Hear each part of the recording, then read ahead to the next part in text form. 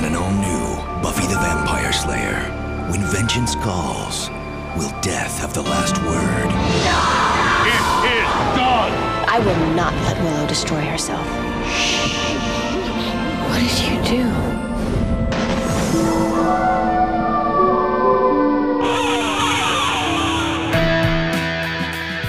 Welcome to the Leverwickas, also known as If the Apocalypse Comes, Beat Me. This is a weekly-ish podcast about Buffy the Vampire Slayer where we take a look at each episode according to its original air date 20 years ago, and this week's episode is Season 6, Episode 20, Villains. We'll be talking about the plot, and we will be talking about the characters, and we will also be asking whether or not there's a wrong way to grieve. So spoilers abound for this episode, every episode before it, after it, the comics, and probably other shows and movies. There are limits to what we can do, and there should be. We didn't want to believe it, and now we're messing with forces that want to copyright strike us. All of us.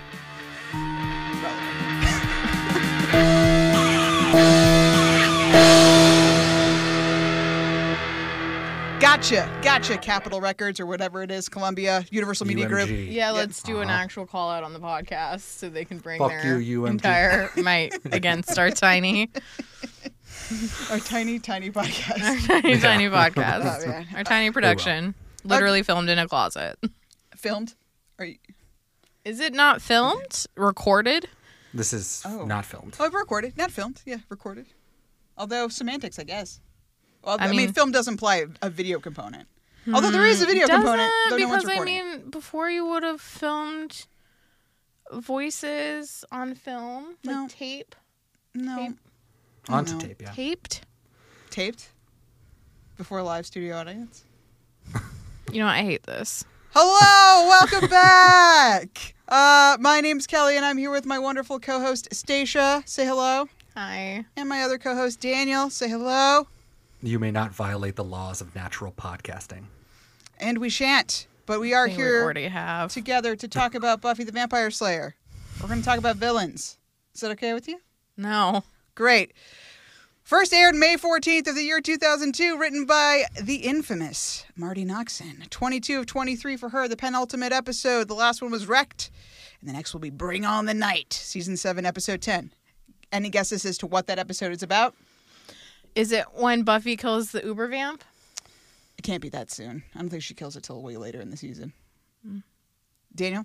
Silence? They go out to Andrew goes to a club with everybody. Bring out the night. They go to a nightclub. Yeah. That does happen, but it's Faith, and it's Do later, they? also later in the season. Yeah, they go to was the making- Bronze. You know the club? You ever heard of that one? The club, yeah. Yeah. I just made it up, so I have no idea. Couldn't guess. Directed by David Solomon, 14 of 19 for him. Last was Hell's Bells, and next will be Lessons, the Season 7 premiere. So, Stacia, what happened in this episode? Why are you flaring your nostrils like that? No one knows this but you. Keep it a secret. Now everyone knows. It's on tape or film or cassette or... I'm so sorry. This episode has made her very Hostile. Very hostile. Hostile. Okay. This week on your favorite procedural medical drama, Sunnydale Memorial, we follow an ambulance to the Summers house to find Buffy exactly where we left her, bleeding out in the backyard. Inside the house, Willow sits on the floor of her bedroom shaking a dead Tara and begging her to wake up. To everyone's utter dismay, she does not wake up. Willow, devastated and angry, commands Osiris, or possibly Osiris's secretary, to bring Tara back to life. When he refuses, Willow magically yells him to death? Can't confirm. The EMTs put Buffy in the ambulance as Willow exits the house. Xander manages to tell her that Warren was the shooter, and Willow begins her manhunt. Jonathan and Andrew are in jail. They banter about their situation, complete with an obligatory prison girlfriend joke. Andrew is still gay for Warren. Accurate. Warren goes to some demon bar, Willie's maybe, to gloat about his Buffy murdering. The demons laugh at Warren, as they should. Everyone knows you can't kill Buffy with a gun. What an idiot. The demons cheerfully tell Warren the Slayer is still alive, so he can go ahead and consider himself royally fucked. Willow stalks into the magic box and claims her first revengeance victim. All the lights in the shop. She rhetorically asks Anya where the black arts books are and then sucks up all their naughty evil. Her hair and eyes turn black. That's probably not a pretentious sign. It is. That was irony. Thanks. It's good when you pretend that your audience is stupid.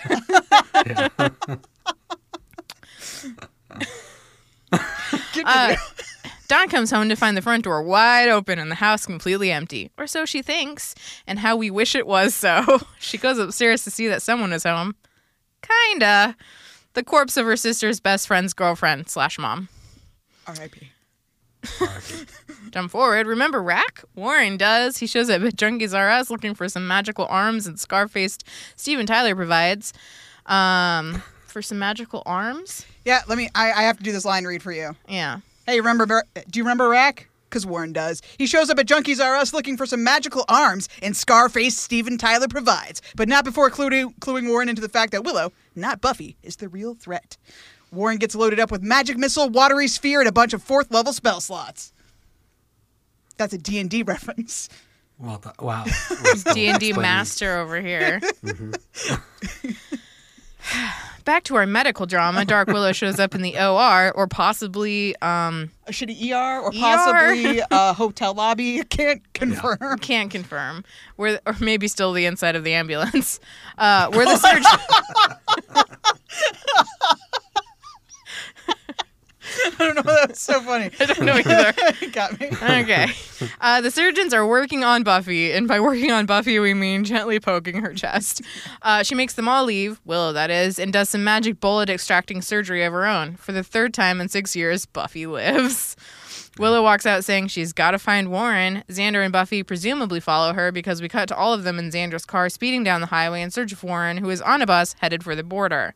Willow yells at Xander to stop the car, gets out and stands in the middle of the highway while Warren's bus barrels towards her. She magic commands Warren out of the bus and squeezes his throat till his eyes comically pop out of his head. Turns out, it's a robot. Buffy and Xander are more than a little anxious about Willow's extreme makeover and magic use. Willow finally tells them that Tara is dead. They're empathetic, or at least Buffy is, but still trot out the old Scooby slogan, "We don't kill humans," conveniently leaving off the "except when we do" rejoinder. Xander even throws out a classic, "There's no coming back from this," alley-ooping a sweet bad guy line from her once naive good witch, "I'm not coming back. Dark Willow, baby!" What? It's true. Okay. I just want you to hit that harder. You hit it harder then. Dark Willow, baby! Okay. That's good. That was good. Really being micromanaged over here. I know. You can't work like this! I'm so sorry. This is you're the artist. This is your craft. You just take it as it comes. You're doing great. Action. Wow. Buffy and Xander return to the Summers house, and Buffy heads upstairs in search of Dawn. She finds Tara's body, untouched, and Dawn sitting on the floor with a 1,000-yard stare. The cops are finally called about Tara's death, and the coroners take her body away. That's a series wrap on Amber Benson. R.I.P. Again. Buffy and Xander strategize about stopping Willow, and Dawn pipes up saying, maybe you should just let Willow kill Warren. They go back and forth about morality and magic before deciding that Dawn can't come with them on their quest. She asks to stay with Spike, and Buffy agrees. Incredulous, Xander takes Buffy aside and actually says out loud the thing we haven't had a chance to talk about and won't ever talk about again. You're not really leaving Dawn with Mr. Attempted Rapist, are you? Buffy hand waves away Xander's argument. At UCSD in Tara's dorm, Willow uses her Tara blood-spattered shirt to magic a map of Warren's location. Obviously. Dear. Buffy and Dawn go to Spike's crypt to find Clem instead of Mr. Attempted Rapist. Clem says Spike had skipped town, and Buffy decides that it's safer for Dawn to stay with Clem, a demon she barely knows, than come with her to find Willow. Buffy asks when Spike will be back. Clem says he'll be gone a while. Is that really how Clem sounds? That's fair enough. I don't know why it came out like that. I guess he's like Chipper. I mean, during that scene, he's kind of sad because he's just like, I don't know. He just said he'd be gone a while. That's fair. Yeah, I did it. He'll go a while. That's the impulse is to say it like that, so maybe that's accurate. Okay. Cut to Spike in some nondescript African village. Cool guy walking towards a cave with spooky paintings on the wall, complete with matching spooky, glowy-eyed, very insightful demon. The SFX team gets to take it easy on this one, as the demon is mostly obscured in shadow and talks in a creepy, disembodied gravel voice. It tells Spike his request will be granted if he can survive the trials. Just like the demon, we're left in the dark about what Spike's request actually is, only that it's at least partially about Buffy and bitch is gonna see a change. Accurate. Good Spike. Back at the magic box, Anya is recovering from her dark Willow-induced magic paralysis. Xander asks if she has any idea where Willow might be, and she tells him, yeah, I can sense her because I'm a vengeance demon again. Xander handles the news better than expected because, Xander, but he still is a jerk butt. Buffy arrives at the magic box, and Anya agrees to help track down Willow, but only for Willow's sake because she doesn't owe Xander shit. That's true. Somewhere in the vast Sunnydale woods, Willow stalks her prey in the dark. Mid-bad guy quip, she gets an axe to the back courtesy of real, not robot Warren. She falls to the ground, seemingly injured or worse, but then magics herself back up and pulls the axe out like a badass. Warren starts running, then lets loose a cube-shaped golden snitch that flies at Willow, then explodes. She freezes the explosion before it touches her and keeps pursuing Warren, Terminator style. He throws an ineffectual Pokeball at Willow that slows her down for just a second before she catches up and restrains him with some vines. Warren, trapped and defenseless, decides his best move now is to taunt the murder rampage witch. He says some sexist bullshit before Willow summons a vision of Katrina, the girl he murdered, attempting to emotionally deal Warren some damage. Instead, he doubles down on his misogynist rhetoric, prompting Willow to try the physical kind of pain instead. She conjures the bullet she pulled out of Buffy. Didn't she just pull it out of her pocket? But I think it's supposed to be the same bullet. Like she's in the OR, she takes the bullet out and then magics it away, and then in this she magics it back. So I think you're supposed to think it's the same Buffy. I don't know if that was magic so much as illusion, but whatever. Oh, I'm so sorry. Oh, hey, I'm so sorry. Illusion, Michael. Trick is something a whore does for money. She conjures the bullet she pulled out of Buffy and then magically sends it into Warren's chest, super duper slow-mo style. He starts to scream, so Willow magics his mouth shut with some gnarly looking sutures.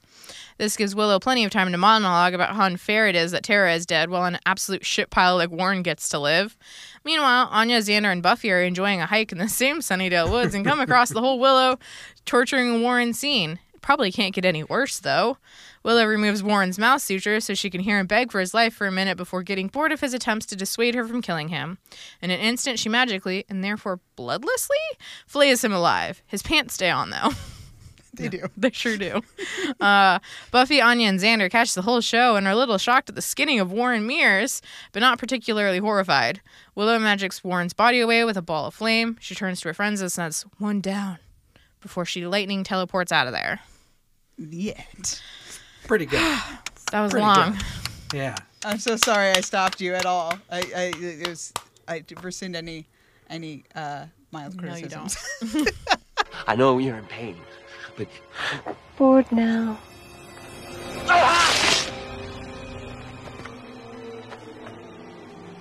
Anyway, oh my god. facts. I think we should tag team these, unless you're done talking for a minute. It's up to you. Yeah, whatever you want. The big bad has finally appeared. Here comes a new challenger! Exciting. It's the debut of Dark Willow, who obviously sticks around to the end of the season, but also shows up in a good chunk of the season 8 comics. I would argue that the real big bad is Grief. We all handled it poorly this year, starting all the way back from the beginning of the season and onward. We just never got good at it. I think you're accurate. Okay, well, never mind. We should have done this. Here comes a new challenger, the second Buffy crawl out of her grave. Here comes a new challenger! No, the second the show started. The second the show started. Here comes a new challenger! Willow revenges Tara for a second time in the same way, heading straight for the magic box to shoot up some of the good stuff. First time being in tough love after Glory's brain sucking. There's a couple of repeat lines of dialogue. I mean, we do this often in the show, but this one seemed to have a lot of them, a lot of like callbacks, if you will. So Dark Willow says, "Bored now," just like Vamp Willow does in the Wish and Doppelgangland. Xander says, "Out of the mouths of babes," in response to Dawn saying they should let Willow kill Warren. The Master says the same thing too, / about the Anointed One, after that little creep says he'd annihilate the Slayer. Opportunity for you to have a plot montage. You're welcome. Andrew says, "This isn't Oz, it's like Mayberry." Makes And that is something DC similar that look Trick said in Faith, Hope, and Trick. like It makes DC Mayberry. look like Mayberry. And ain't nobody saying boo about it. Jonathan says, "Butt monkey," because he wants to make me his butt monkey. Do you remember when Xander also said, "I'm tired of being everyone's butt monkey"? I do. It was in Buffy versus Dracula. Can we get a spider about it, Xander? That's right. I'm tired of being everyone's spider-eating man bitch. Well, if the shoe fits. Season 10, Issue 8, Return to Sunnydale, Part 1. Willow reveals that Warren's family held a funeral with his skin remains. Cool stuff. Speaking of Warren's lack of skin, the flaying scene was cut from the episode and it aired in a lot of places. Marty Noxon said of the scene, quote, "The skinning of Warren was something Joss wanted. We pitched it to the networks, and the network said, as long as you only see it for 2.5 seconds, go for it." And hey, did you know Warren doesn't actually die in this episode? Through some creative comic book storytelling in Season 8, Issue 4, The Long Way Home, Part 4, Jesus Christ, we learned that apparently sometime after the credits rolled on this episode, Amy showed up in the woods and revived a skinless Warren, even though his body went up in magic flame and disappeared. That Amy sure is something, isn't she? It's true. Amber Benson is removed from the credits just one tiny episode after being in them. This marks the final change in the main cast lineup / opening credits, so it'll be the same way till the end of the show. With her last line, Willow implies that there are 2 to go, being Jonathan and Andrew. But also, there are only 2 episodes left of the season. Isn't that fun? Isn't that fun? It works out 2 levels. Isn't that fun? It's fun. I'm glad I ended up reading this one because it's very long and ridiculous. So I didn't point this out last week because it doesn't matter. It's super minor and inconsequential thing. I mean, not that we don't point that type of stuff out on the show all the time. We constantly are nitpicking tiny inconsequential things. But when Spike leaves town and seeing red, he says, quote, "Get nice and comfy, Slayer. I'll be back. And when I do, things are going to change." Grammatically, he should have either said, "I'll be back, and when I do, get back, things are going to change," or said, "I'll be back, and when I am, things are going to change." I was fine with this because it doesn't matter, but apparently the crew did not think so because his line was edited with a voiceover in the previously on before this episode to say, "and when I am." Why take the time to fix that? Why spend the money? Who did that? Must have drove someone absolutely batshit to the point that they were like, "We got to get this guy in the ADR booth right now. He's got to change that line." Did you notice that? Did you care? Did anyone else see that? I would have never known that in a exactly. million worlds. Oh, you can do these if you want. You can queue up. These are questions. Here you go. Wow, do you have a job anymore, Kelly? Jesus. I don't think so. She just keeps giving it to me, but she still does the hard part. This is wild. Okay, so contested facts. Buffy dies for a 3rd time because the monitors do that beep flatlining thing. Or was it just a magical machine hiccup and not actually Buffy's heart stopping? So, what do you think? Do you think Buffy actually died in that moment, or it was just Willow's clearly giving off some magnetic field vibe because she popped all the lights in the magic box too? So, Daniel, do you think she actually died for a second or no? Absolutely not. You don't think she died? Station, do you think she died? I mean, I think her heart wasn't beating. I thought so too, right? So I mean, died, I don't know, was she technically medically dead or whatever? I don't know, but I think that it counts as her dying. And would this have triggered another Slayer type of death? Nah, I don't think so. But I think she was clearly headed towards death. If you look at the script for the episode, one of the directions on there from Marty says, "On the other side of those doors, a medical team is working frantically to save Buffy, who lies unconscious on the table hooked up to all the standard machines. It's not going well. We hear the heart monitor start to go crazy, slowing and speeding up, and now we see that all the electrical monitors in the room are malfunctioning." So that seems to imply that the intent was it was not actually her flatlining, but that they were malfunctioning. But I always read it as she her heart stopped. Yeah. Next one. Willow shouts Osiris out of this dimension, or kills Osiris, or is it an agent of Osiris? Yeah, so what do you think? Do you think that was... Did you read that as him being Osiris, that demon head that popped up? No, I said Osiris, and that was my joke, too, that you took. Secretary? Bouncer? Who is this guy answering for Osiris? Because at first you think it's Osiris, and then it's oh, no. I know that they talk in third person. That's a God thing, right? They do that kind of stuff, but as sure. No, dude, that's definitely a secretary. You definitely just shoot him away, and he's going to be fuck that girl, man. Yes. Yeah. I'll tell the boss. Definitely not telling Osiris to bring her back now. You were a total dick. Losing that note. Did you think that demon was killed by her shouting no? I think he was just I don't have time to deal with this shit. Just until it's this connection's already pretty fucked up. You can't really see my face, so I'm just going to sever it here. I'm not going to try to get a better signal. I'm out. Yeah. Also, you're sending some weird vibes my way, girl. I'm out. I'm going into a tunnel. From sorry. the script labels this demon as just imposing demon, so not Osiris. So it is definitely not. And then also we get a little bit. Willow's scream unleashes a terrible energy. Suddenly the demon is engulfed in a blaze of white light, and he cries out in horrible agony, dying. So she did in fact kill the demon head. Apparently, Osiris's bouncer, secretary, best friend, roommate. I could get behind that. Killing Osiris is way too powerful, way too fast for Willow, and also just that's fucking up some crazy stuff. You gotta assume Osiris has powers that Willow could only dream of having. So it'd be amazing if she just offed Osiris. Killed like the god of death, basically. The god of You death. just, Like, that's wild. yeah, that's a little too much, even Too for much. Willow. But his secretary, the intern, for sure. For sure. God, It's like Welcome to Nightmare. All the interns die. I mean, maybe it's just a bad job to have. You know, people probably are always like, Osiris, help me. And then it's like, oh, fuck, I got to go take this call. I hope that they're not going to fucking throw shit into my face again because I might die. You got the wrong call today, buddy. Hey, that's a risk. They knew the It's a risks risk. when they took knew the job. risk. Here's the last contested fact, but I didn't actually write it in a good way. Go for it. All of the events in Villains, as I pointed out last week, Villains 2 to Go and Grave happen within 24 hours. Or, if you're incapable of recognizing that Spike's timeline is separate from the Scoobies, the internet cries, Spike couldn't have gone all the way to Africa because he can't fly in a plane because he's a vampire. Plus, it must take some time to complete all those trials and blah, blah, blah, blah, blah. There's no way Spike's was taking place. Yeah! No shit! The man's in Africa. His shit is not lining up with everyone's in California's. But apparently the internet had like a conniption over the fact that, well, it's not really all taking place in 24 hours. Come on, guys. Come on. Were you confused by that, Think Daniel? about it. No, in no fucking world that was I. I mean, I don't really, it doesn't, I love the 24 hours, but I don't think I would necessarily, that doesn't really matter to me. I mean, No. I don't think I would even clock it. So No. it's like, it just doesn't matter. But yeah, if you can't conceptualize it happening, like that's not part of what we're talking about in the 24 hours. Like this is what we're talking about. Spike's But over here. I agree that like it's just a cool thing to pick up on after Yeah, the it's fun. fact, but it is in no way essential or like needing an explanation. We don't need to account for every minute that Spike, and then we're there. Are you taking the counterpoint? Are you very pissed off? This doesn't make any sense now, and you can't watch the show. I didn't understand anything that happened. Excellent. Completely, just absolutely don't understand. From you were- season 1, episode 1. I've been out. To reevaluate every episode we've watched so far because of this. Girl is running on pure fury. I've never felt anything like it. Moving on. Stacia, please tell me what you thought about this episode. Watched in isolation, it's not good.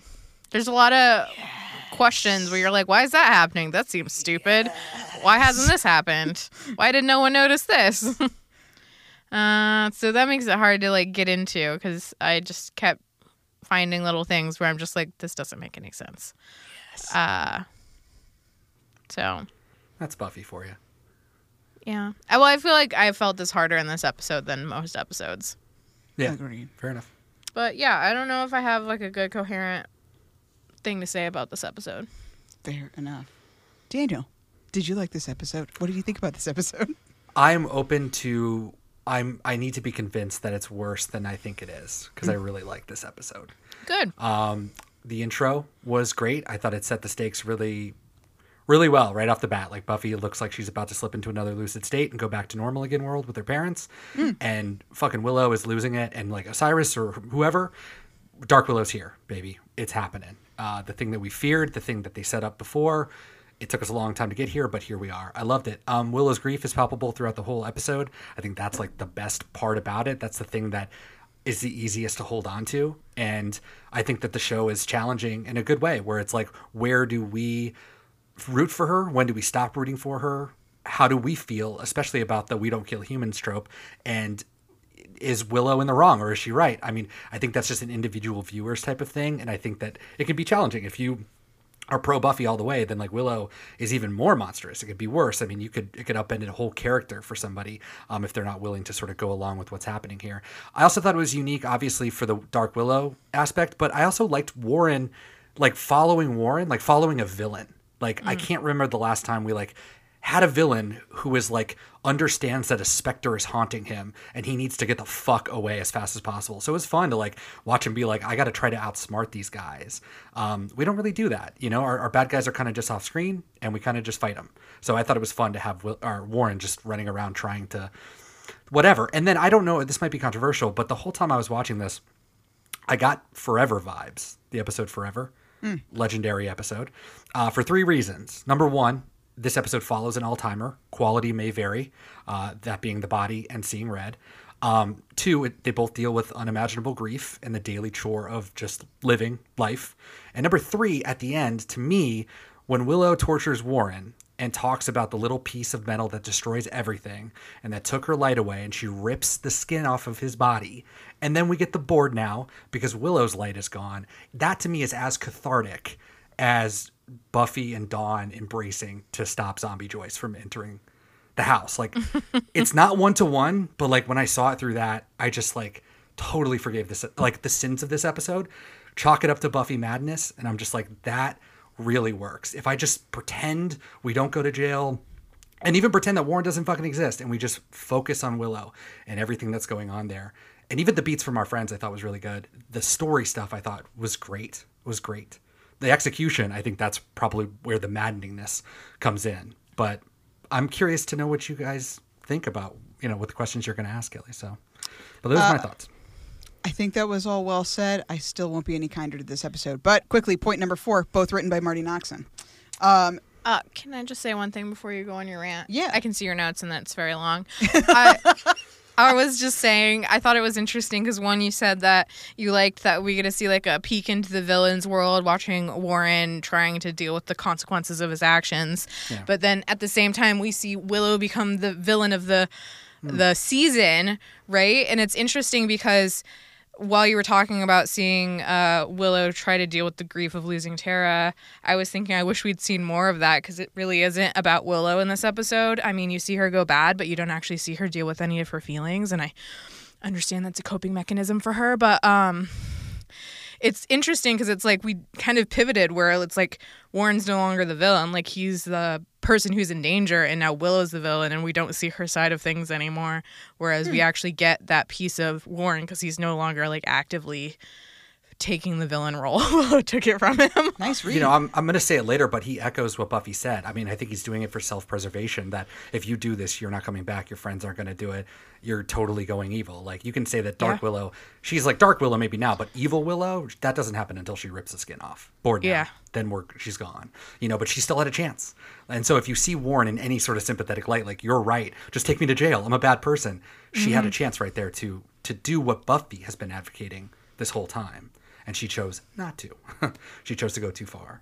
And that's really, that's interesting. Yeah. I mean, you're right. Until that point, she hadn't done anything that you can't come back from.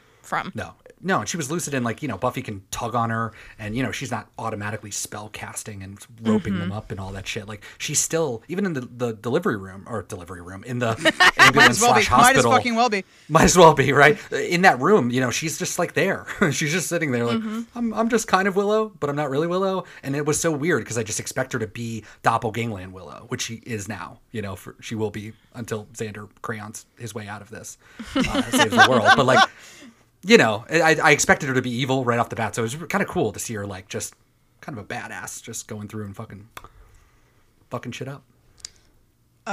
All great points, and definitely questions that I want to explore further. Yes. But first, tell us how you feel about this episode. Yeah, what do you feel, Kelly? I think that we're all closer than I originally feared, which is my biggest criticisms of this episode, maybe the singular if I had to put a point on it, is that I wish this episode was about Willow. I wish they actually let it fucking be about Willow. The biggest problem we have is that we don't let anything land. We don't let anything breathe. It all ends up, instead of things that could be incredibly powerful, these moments of grief, we just almost make it goofy with unnecessary dialogue and no lingering. Like, we're just cutting from scene to scene to scene to scene. And I just okay, I'm going to fully rant at the end of this episode. But that's my biggest point, is why is this episode not about Willow? Tara deserves better.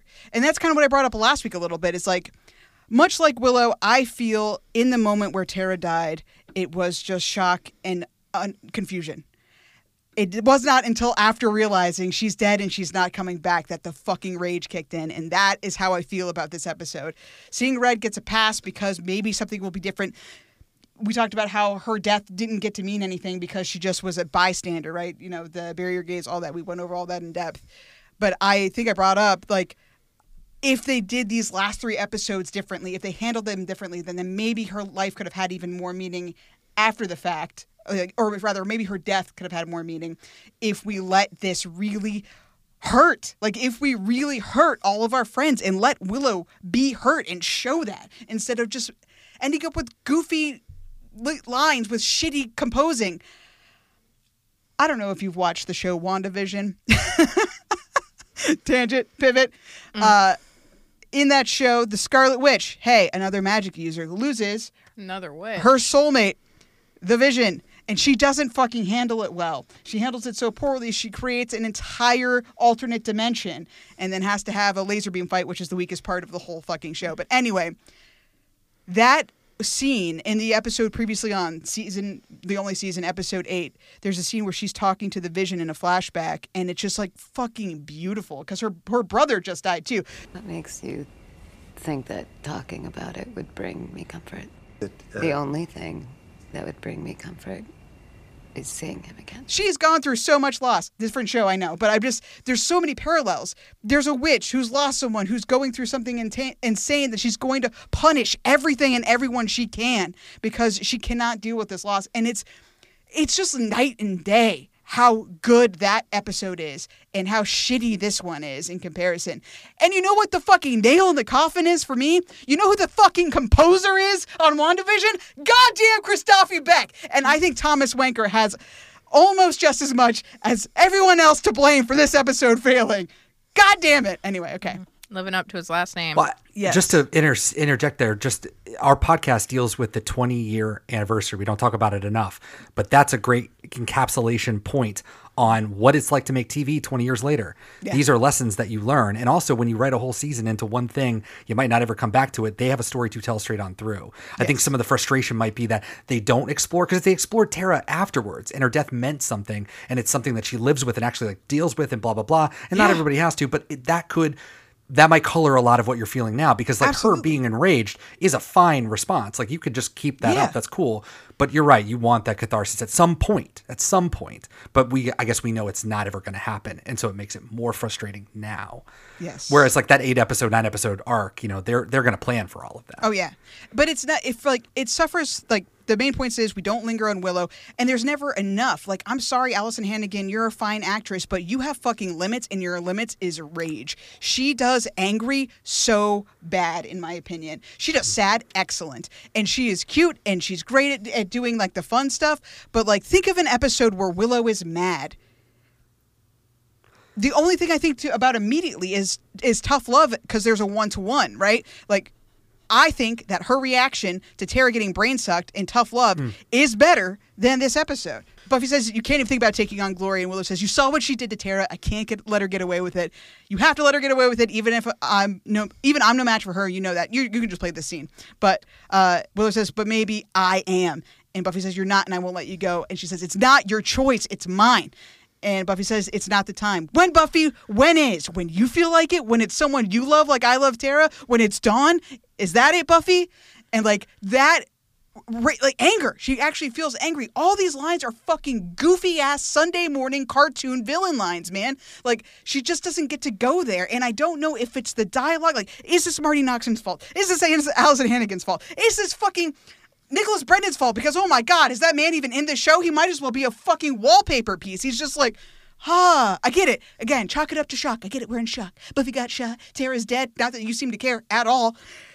But yeah, so not enough. We don't get enough anger. We don't get enough sadness. We don't get enough moments. There's just not enough of anything. It's just pieces of what could be great. And what are we rushing towards? So we can get a 2-minute fucking scene with stupid fucking Andrew and Jonathan that I could not give a shit less about? Or maybe I could give a shit less about Spike's stupid fucking Africa scene? We're not getting good gold from fucking Allison Hannigan or any of our friends so we can do that bullshit? Are you fucking kidding me? Like, it's just so not worth it. It's not worth it. And it's not fair. And Tara fucking deserves better. And I'm just so mad. And I've just been... Oh, well, it's over. Over? How can it be over? I just found her. I mean, I think it's definitely the pacing. How often have we talked about an episode should focus on one fucking character? But they're ensemble shows. You got to put them in. It's a sitcom type show, too. It's like, we want it to be TV today, where you would just linger Yeah, on I know. this, And that is the problem.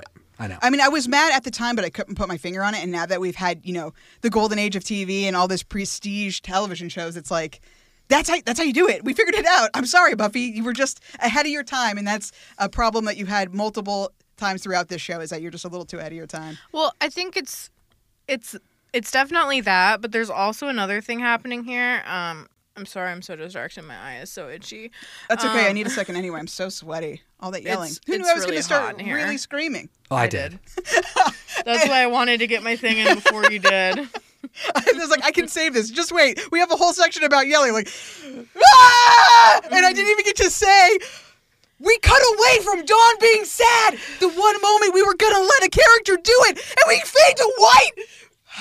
Anyway, sorry. What were you going to say? Faded to white. Well, I was going to say, yes, I definitely think comparing this to Prestige.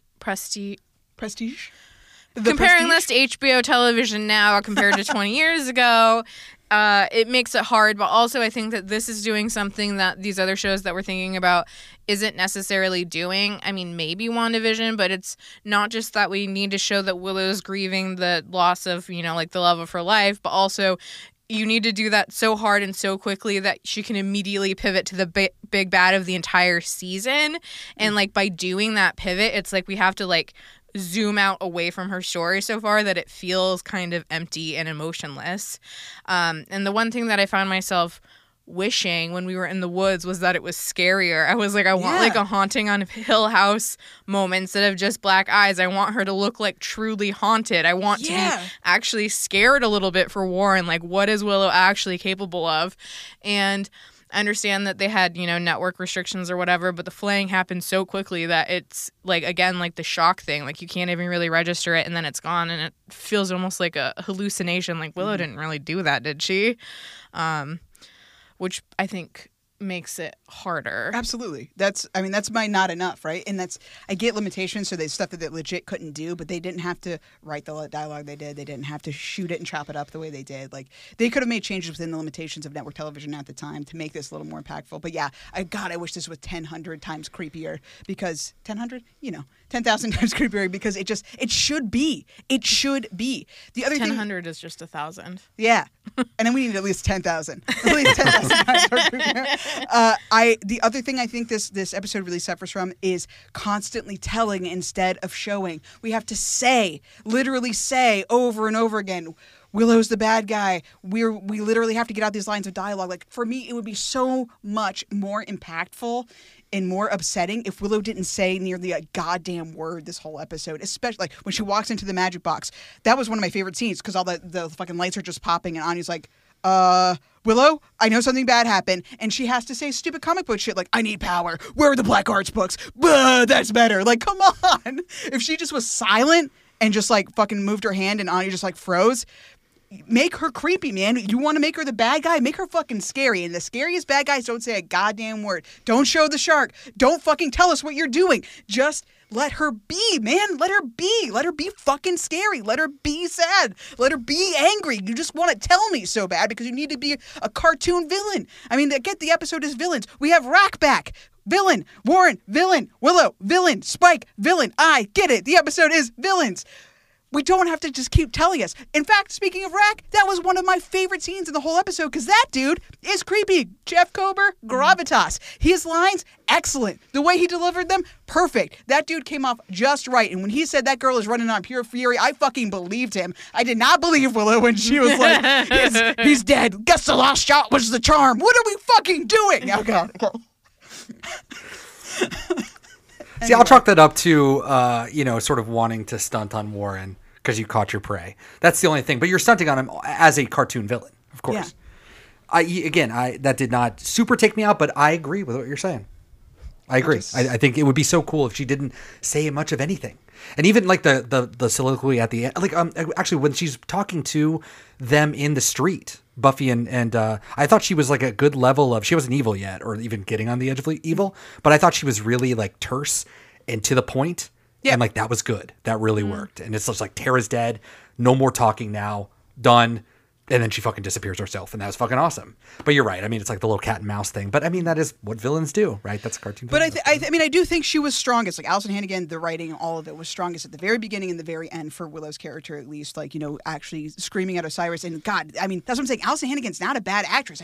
For me, I think because she is just cuddly little Willow, she can't do mean. So when you make her talk, it sucks out any potential for her to be menacing for me. So Do you think Sorry to interrupt. No, you're good. Do you think when we see other versions of Evil Willow, like when she does the vampire and doppelgangland, that she... No, still goofy. That's what I'm saying. She just like comes off as goofy to me. It just seems so disingenuous. And I don't know if that's her fault or just my poor interpretation of it.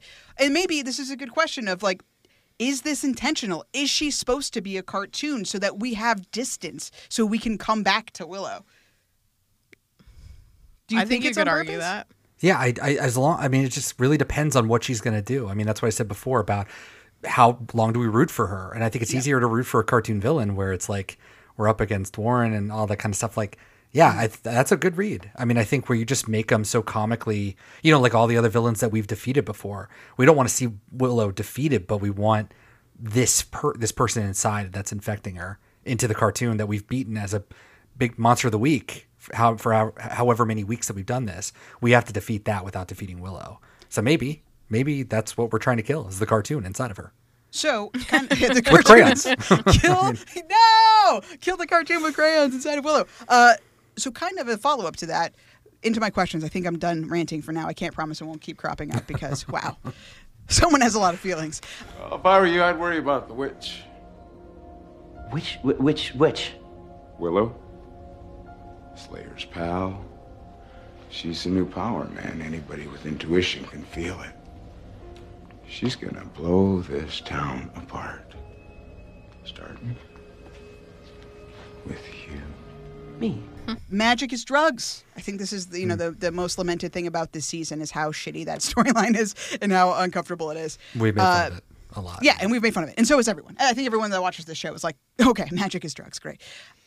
But this episode, I feel like, kind of rights the ship a little bit, kind of making it seem like our characters, namely Xander, incorrectly leapt to the drug analogy earlier in the season, which means that so did we, right? Because we were just beholden to whatever. We're having the experience through the characters.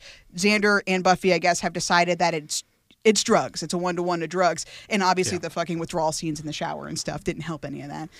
But this episode really does make it seem like it was power all along. I mean, Xander does have that one throwaway line earlier in the season, like all that power, it's got to be, intoxicating. Because Willow doesn't seem like she's under any influence. Kind of like you said, she seems lucid. She seems completely in control of herself, and she knows what she wants to do. And what she wants to do is fucking kill Warren. She's going to use magic to do it, but that's just kind of incidental because she doesn't have super strength. She doesn't have any other abilities. What she has is magic, and she's going to kill this fucker. So, what do you think? Do you think that Willow is under the influence, the drugness of magic, and that's what makes her kill Warren, or is this just a means to an end? I think it's both. I feel like it's like when you're like standing on the edge and she was like, I don't want to go over because then I can't come back and I have things that I care about on this side. But now that Tara's gone, like I don't fucking care anymore, so I'm going to go over the edge. Like she's no longer trying to hold herself back from that.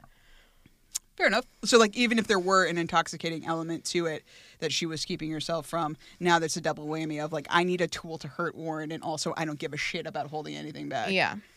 I need a tool to hurt Warren. This is the easiest way to do that, and now there's no reason for me to not do it. Yeah. Daniel, what do you think? Do you think that Willow is in control of her faculties while she's doing this, or she's just a victim of drug use? Well, as we just said, if she needs to be a victim of her faculties, then she can be cured, right? And that's what we would want as a viewer, right? She can be cured from this addiction because this is not actually the Willow that we know. But, I mean, we've made fun of that a lot, but, I mean, I guess you kind of have to go with it. But I think as a tool, correct, why is she not doing magic to begin with? It was only because of Tara. Tara's gone, though, so fuck it. Who gives a shit? Yeah. I'm going to use this. I'm going to fucking kill him. I know how to kill him. I can do it fast. I can do it great. I'm going to do it because I'm a cartoon now. Maybe if we could have made a commercial that was like, here's an egg, this is your brain. Crack the egg, this is your brain on magic. Or perhaps it's the burden of parenthood. Notice how seriously you two have taken this egg thing. While I, in turn, have, chosen a more balanced approach. So she would have gotten it. An interesting kind of thing I thought when they introduced Rack in the script, it says Rack, the hard magic supplier that Willow went to with Amy. And it did make me think, I guess for the first time, and maybe we talked about this in Smash and Wreck, I just honestly don't remember. But maybe there is a certain level of spells that make you feel high, that mimic the sensations of being on heroin or whatever, right? So it's just a different caliber of spells. Like maybe some spells you're getting off on the power aspect, and that's what makes you feel good, is that you're powerful, you can do anything you want to. And that's certainly something that Willow goes for, is whether or not she's intentionally doing it. When she was hanging out with Amy, she was doing that shit because she could, and it was fun. It made her feel good that she could do it. But when he's spinning her in her little ball or wherever and all that shit, and she's on the ceiling, maybe there are some that make you feel euphoric, like mimic the sensations of drugs. It's like, a whatever level 3 illusion spell that makes you feel like you're flying and higher than literally higher and stuff. So well, that's what she did then. She went and did a shot of heroin by putting her fingers in that book. Yeah, that was her drug high. I mean, she probably knew that, like, that's why we don't go up to that thing. That stuff is powerful. Like, I think that she has a respect for it, but the respect now is gone because there's no reason who cares? If I die, I'm already dead inside. It doesn't matter. So that's might as well just use it all. The both thing is a pretty good read. I think there, maybe if we're living in a world where some spells make you feel like you're on heroin and some spells hurt people, and then some spells heal people and some spells are a barrier spell, like, right? All those things exist. So maybe when Willow is going to Rack or going to suck up these books, she's getting all of it at once, right? You go to Rack, you're getting a mixed bag, man. You don't know what that shit's laced with. Some of it'll make you feel high. Some of it'll make you accidentally shoot laser bolts. You don't know. Maybe that's all it's been this whole time, is that, like, unless you're focused and dedicated and disciplined, magic is a mixed bag, and you take the good, you take the bad, you take them both, and then you have a magic witch, Maybe it's literally just like what's on the tin, that magic is drugs, and we're thinking about it as magic. All magic is street drugs, but maybe magic is just prescription drugs, pharmaceuticals. Yeah. Where they all have a very specific use so and it's cause. like, so there's magic that's Tylenol, and there's magic that's Vicodin, and there's magic that's heroin, and you're fine if you're like chilling in the Tylenol and you're not taking it too often and giving yourself liver damage. But she was like dabbling with some maybe like gateway drugs, and people are like, no, if you start doing opioids, you'll end up doing heroin, and you don't want to go that far. And she's like, give me the heroin, bitch. That could I think that's implied, right? That is totally what I've been thinking the whole time. It's like, the way Tara talks about it, she is pro magic, but it's like the limits. They do talk about the limits. Buffy goes on about the limits in the episode. In this episode, like, there are limits to this stuff. Otherwise, we could just do whatever we want. Yeah. But it still won't work. Like, you'll go to the ends of the earth, but it still just is against nature. You cannot do it. And I think Tara understood that. And I think Willow has always been somebody that's pressing against that. And I think in this episode, she breaks and she's pressing against all of the norms about death and grief and everything that we think people are supposed to feel. She is just mad at Osiris, probably. She's mad at death. She is like a God of War style. I'm going to kill death. Fuck it. I do not care. And however I got to do that, I'm going to do that. Because, obviously the drug thing is but man, what if you just did every drug in the world all at once? Yeah. And we haven't even gotten to that yet. That's going to be in the next episode. That's what happens. Willow takes all the drugs in the world, and it doesn't turn out great. No. She has a bad fucking trip. But I guess I think you are right. Maybe it was just there the whole time. We wanted to malign it so much, but it really was like everything in moderation, and you are abusing these prescription drugs that You're are taking normally too much fine. Tylenol. Still fine to malign it. I'm not taking anything back. Oh, yeah. I've been thinking this the whole time, but it's like, they even said it this time. You relapse or whatever. Like, every time that fucking Xander says that, I do want to claw my eyes out for no reason. It's nothing to do with my eyes. Relapse is a part of recovery. Relapse is a part of recovery. Relapse is part of recovery. Never again can we talk about this, Xander. Shut up. God. Relapse is a part of recovery. We understand that. We just have to figure a way to fix it. Okay, yeah, so speaking of morality and the limits of what we can and can't do, we trot out our favorite line: we don't kill humans. Don't kill humans. Even if we put aside my favorite thing to bring up, which is the Knights of Byzantium, never forget, and for the horsies. Does anyone remember when Buffy went to murder Faith and only didn't because she jumped out of a fucking window? Yeah. Buffy went after Faith, who is human, superhuman, whatever, superhuman, but still a human. And why did she go after Faith? To literally kill her, because she hurt her boyfriend. Like, that happened, Buffy. How quickly we forget. So, I almost called you Willow. Stacia. Does Warren Mears deserve to die by human laws or other? In the real world that we exist in this podcast, I don't believe in the death penalty. He should definitely go to jail. Well, prison. In a Buffy Sunnydale world, yeah, he should die. Nice. Eye for an eye, Sunnydale world. Daniel, what do you think? I think we've all come down on that. Here's my little rant for you. I mean, this was the one part that I thought the most about. I think I've been the biggest critic. I mean, we all have, but like it doesn't sense me when she draws these lines for no reason, and I'm still mad about it. I definitely because there's no consistency. There's no consistency, but I want to give her like the benefit of the doubt. So here's what I was saying. I like the show asking big questions, and this is a big question. And like Buffy, this version of Buffy, we don't kill humans, is something she's been saying at least since Faith years, if not from the beginning of the show. And I was like, there's a reason why that's in every religion in the world. There's a reason that there's a push and pull against the death penalty. There's a reason that we feel powerless to death, and Buffy spins that while they're sitting around together into a philosophy of there are limits to what we can do. And like I just said, I think Willow is like transgressing against those limits. She is raging against those limits. But Buffy, I think, sees herself as some kind of steward of those limits. She is a superhuman. She's a superpower. And I think that she like respects that maybe just intrinsically in a way that maybe Willow doesn't. And Willow is so powerful, but it's like chaotic power. Buffy claims to Willow that killing Warren will destroy her. And we can talk about that as well. And Warren obviously does that very self-servingly, but also probably honestly. I mean, I think that's what a lot of people would say, because I'm sure killing someone does change you. I think that the episode does a good job, unlike other episodes, for that it makes us it asks us to evaluate our collective loss of Tara and what's at stake for us taking an eye for an eye and a tooth for a tooth. Right? I don't know if we need to. You might skip over it, but at least I did. I was like, I'm against the death penalty. I don't want people to die. But in this world, I do want them to die. So it is that reconciling of what we're doing. Obviously, it's a fictional world versus a real world thing. But if you're trying to trying to bring all of that together, where do we stand? And I think the show does a good job of like pressing that issue. So classically Buffy, this episode I think does a great job, but as we know, canonically it doesn't. You brought up Faith. We brought it up most recently with Stuart Burns' Philanderer. Not so much that he was a human being that got gang murdered by the Scooby Gang.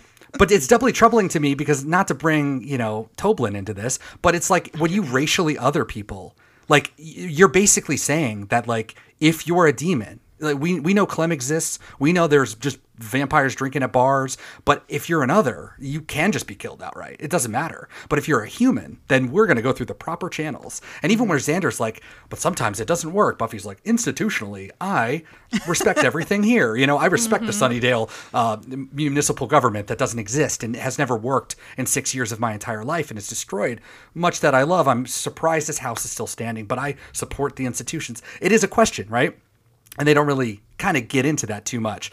But I do find that troubling with the we don't kill humans thing. There's the other side of it where it's just free game. You just kill whoever you want. But I think this one does sit differently because this is like the first real test of Buffy's thing. Like I think Faith was pretty good. But like you could argue that I guess it's quibbling, I guess. But like this one's a good one because it's not really like 1-to-1 to Buffy. So it's like, that this guy did a terrible thing to me, but also killed my friend. And it's a pretty clear cut thing. I think anybody would say that this guy deserves to die. And Buffy says Warren's human. Dawn says so. And Buffy doesn't respond. The answer is so nothing. It doesn't matter. Xander says, I've got so blood on my hands all day, blood from people I love. And Buffy says, I know. And now it has to stop. Full stop.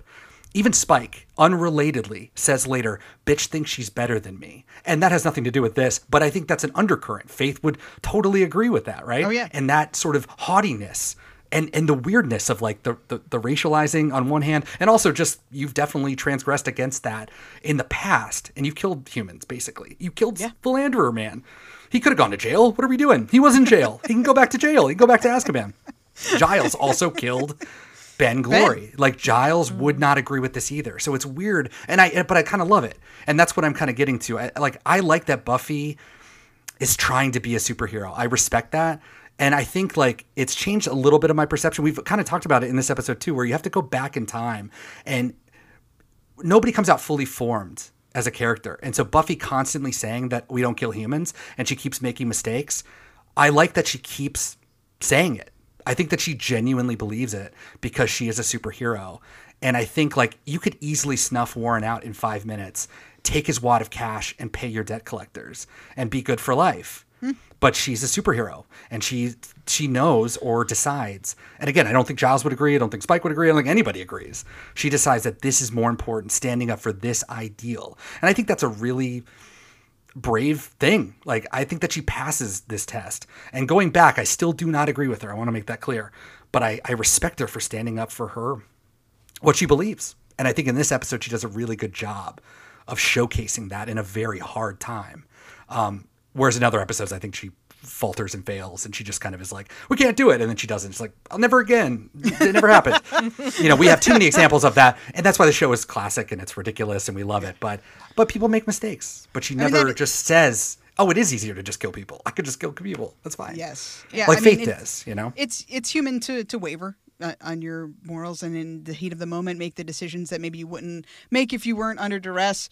Buffy is absolutely supposed to be a lawful good character. She's supposed to do good for goodness sakes. There's supposed to be clear rules in this world, and she is supposed to abide by them. I think it's interesting that you bring up that transposing, that's probably not the right word, comparing that to Willow, who now has all the power that Buffy has and more, as we'll see. Yeah. But she doesn't have the responsibility. Buffy came into this power where the first thing you get is a babysitter that says, big book. With great power comes great responsibility. Your first and foremost mission is to protect all humans, and then has nothing but training and lessons about upholding that ideal. Whether or not she falters and fails is one thing, but that's supposed to be the mission statement. No matter what, we protect humans. We're supposed to save the world, and the world in this case means humans. So it is absolutely great for her to stand up for that. Whether or not we agree is kind of moot. What I also find interesting is that just next season, we will get Buffy saying, I am the law. Like taking that idea to its extreme of not only am I supposed to uphold this thing, but if you disagree with me, I don't give a fuck, and you better fall in line because I'm the one tasked with this. It's me. My rules are the right rules. And like to become this like in unwavering, can't understand anyone else, to be this totally turned off, unempathetic machine, to even have this conversation anymore after we've had it so many times with so many instances. We had DMAF in season 3, and we have Ben, and we have now this Warren situation. It's interesting. I'm kind of excited to see how that unravels in season 7, but I'll probably forget to pay attention along the way and just be shocked when she says it.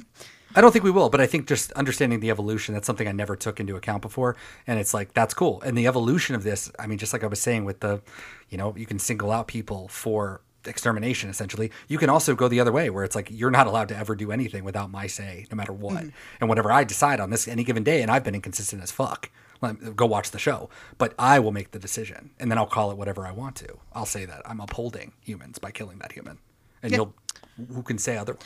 I really liked, Daniel, that you brought up Ben, because I wasn't thinking about that as an instance, because I always think about it as killing Glory, but that's the thing that Giles drew such a underline under, and that I think is really interesting in this episode, because Buffy is the hero, and to be the hero, she has to have a black and white world. You don't kill humans.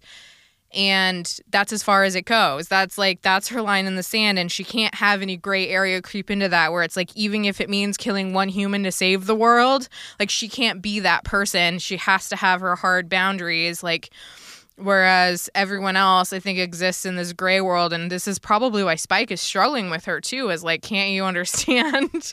Like, I'm not a bad person just because I'm not human, right? Like she holds that, humans are good, everything else is bad, therefore Spike, you're bad, therefore Warren, I can't kill you, when it's like she can't recognize that it's like, even if you are a demon, you're not necessarily a bad person, you don't necessarily deserve to die, just like, even if you are human and you have a soul, you can still be evil, which, Warren would fall on the side of, and if it had been a demon that had done what Warren did, Buffy wouldn't have hesitated.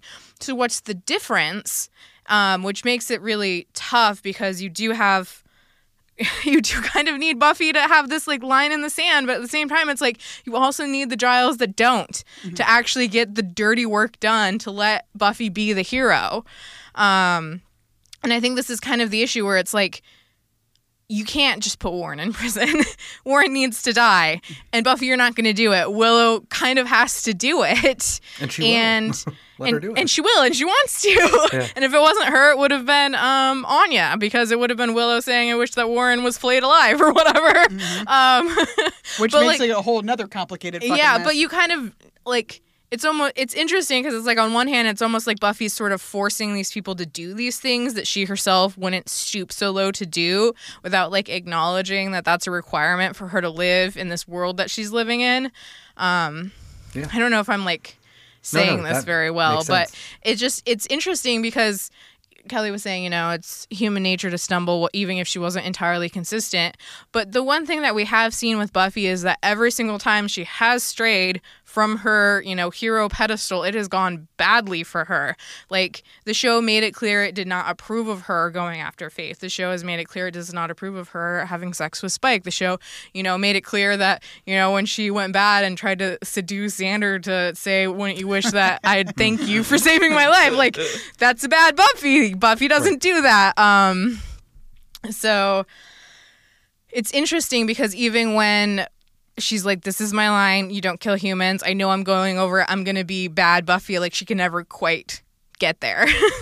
In the times that she thought that she was even partially responsible, she's lost it. Yeah. She melted down over DMAF. She melted down over Katrina when she thought she killed Katrina. I mean, that's so recently we had to have that same conversation of, instead of Faith saying it, Spike saying it. Like, what is one person against all the ones you saved? Warren could be just another one. What is this one guy who's a bad guy against all of these people? He's not an innocent. He's a bad dude. Well, but I think that, like, the state, like, I just come back to that. They talked about the courts, the laws, judges. I mean, basically implying these institutions. The Slayer's been around forever.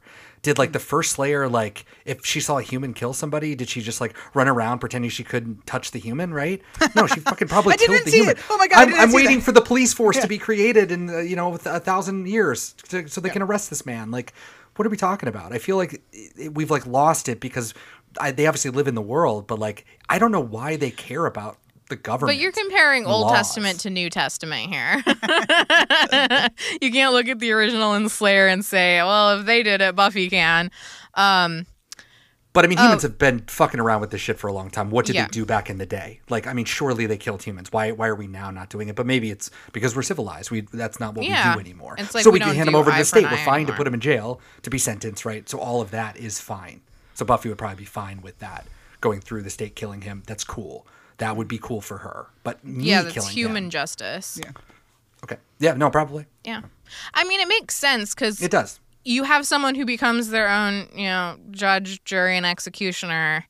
It can get dark really fast. And I mean, obviously, Buffy is that when it comes to demons. But if she was doing that when it came to humans, too, well, one, she would be really fucking busy. Two, it would get dark really fast.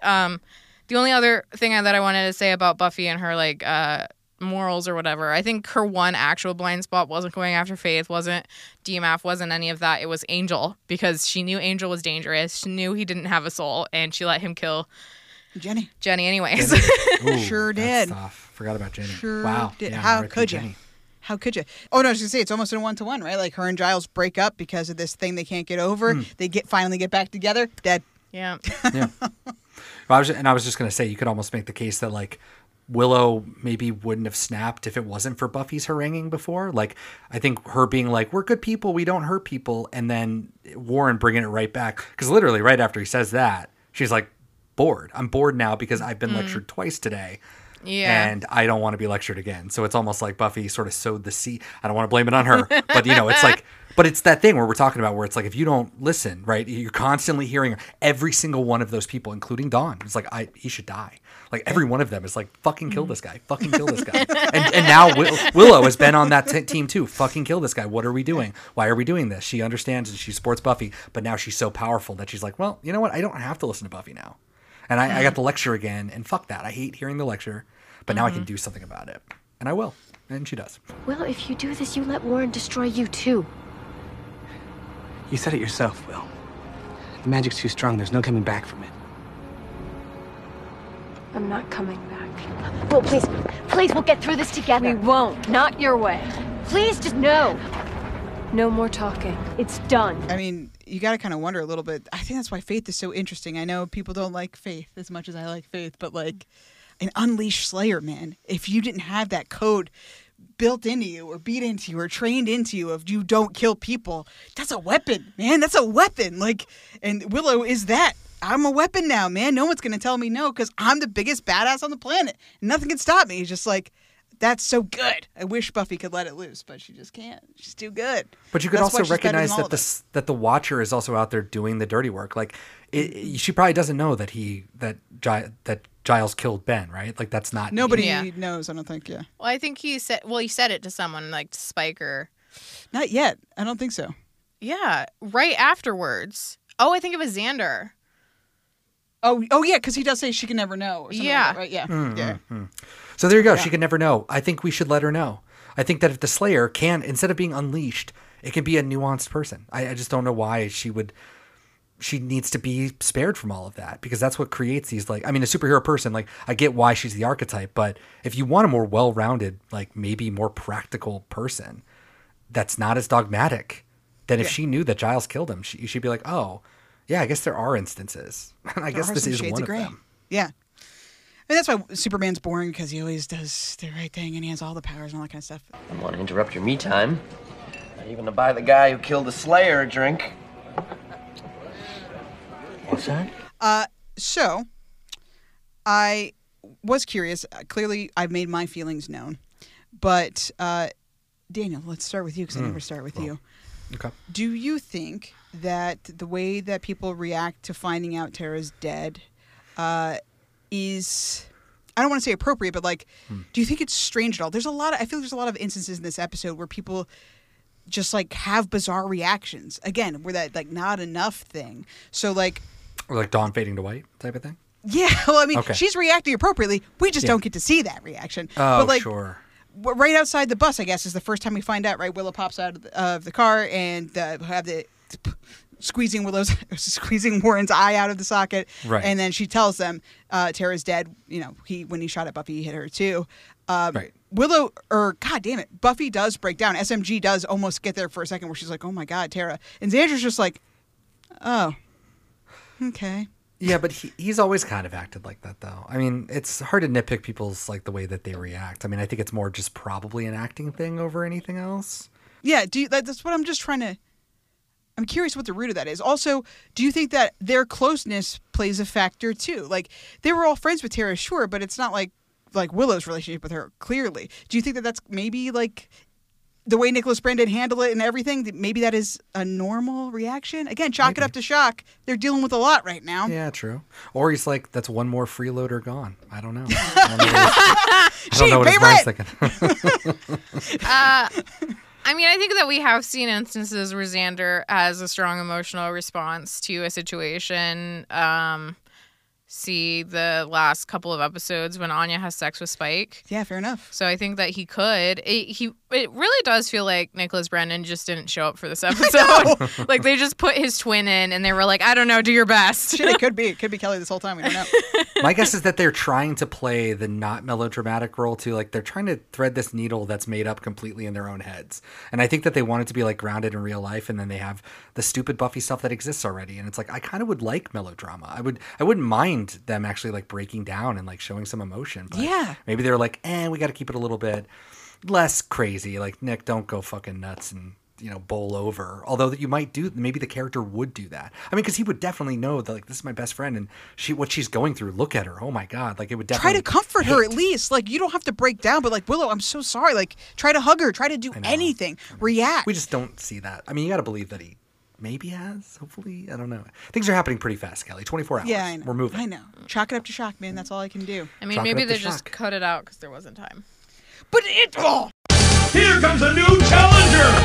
See, nope. Furious again. There's not time, but we can go to fucking Africa. We can talk to fucking stupid fit it all Andrew in. and Jonathan Matthew in the prison. Broderick. Oh yeah, we had that conversation. We've got a semi to ride. I forgot that happened. Stacia said, "Is this where she rides the semi?" And I was like, "What are you talking about?" And then there were like a ton of bricks that hit me. Oh my God! Or possibly she rides a semi. A witch riding a semi. I don't know what. The next two episodes are gonna be terrible. Oh my God! What a hater. They might be great. I think they're going to be just fine. We get to see Giles again. I know. I thought that was the end of this episode. Cannot save this. The touching moment on top of the dilapidated Kelly, black boo. church. I just like Don't be a hater. You haven't watched them yet. Boo. Season So 6 for the win. mad, so mad. Anyway, I just think this could have been handled a lot differently, man. I just think we could have. I mean, of course. Most episodes of Buffy could be handled a lot differently. Fair enough. This is no different. Except for bad eggs, which is perfect. Hello? Hello? Or Restless. Perfect. And then the doc tells the doctor that there's a man that's attached to my ass. So more on the chalk it up to shock situation. I was going to give Xander a hard time, but luckily you made me rewind it because I never caught it. He does ask Willow when she comes right out of, like when she first comes out of the house and they're getting into the ambulance at the very beginning, he does say, Willow, oh my God, are you okay? Because he notices the blood for a second, but he doesn't stop to be like, again, he's busy. He's got to get in the ambulance. That's fair. That's totally fair. He's busy. One thing that Buffy said, and again, in the moment, I get it, all these things in the moment, but she does say, I can't understand what you must be going through. I guess this isn't the time to bring up the fact that we killed Angel in season 2. She killed Angel in season 2. She knows exactly what Willow was going through because she also had to lose the person she loved in a very dramatic fashion. Do you think she wants to hear that? Different. I know what you're talking about. I killed my boyfriend once, and I'm fine now, and you'll be fine too. Like I don't think. No, you're not going to say that. Okay, Not the time. I get it. What the fuck are you talking about? Okay, why doesn't Dawn call fucking 911 as soon as she gets in that room? It's an Why would affecting she call scene. 911? She's going to jail. Call She's going to jail. Oh, I mean, Dawn's going to jail. I mean, there's a dead body in your house, and you don't know how it got there. Okay, Dawn. Do you have an ID, young girl? Oh, you're 1.5. You're going to jail. You're not real. You're just a baby. It just seems bizarre that she wouldn't call anybody. And then the last thing was like the chalk it up to shock thing, I guess, because, whatever, is we talked about it kind of, we wish the scene with the flaying was creepier, but I wonder if almost just acting or dialogue could have saved that too. Network limitations with special effects aside. They just don't react. They just don't react. A man just lost all of his skin, kept his pants. I get it.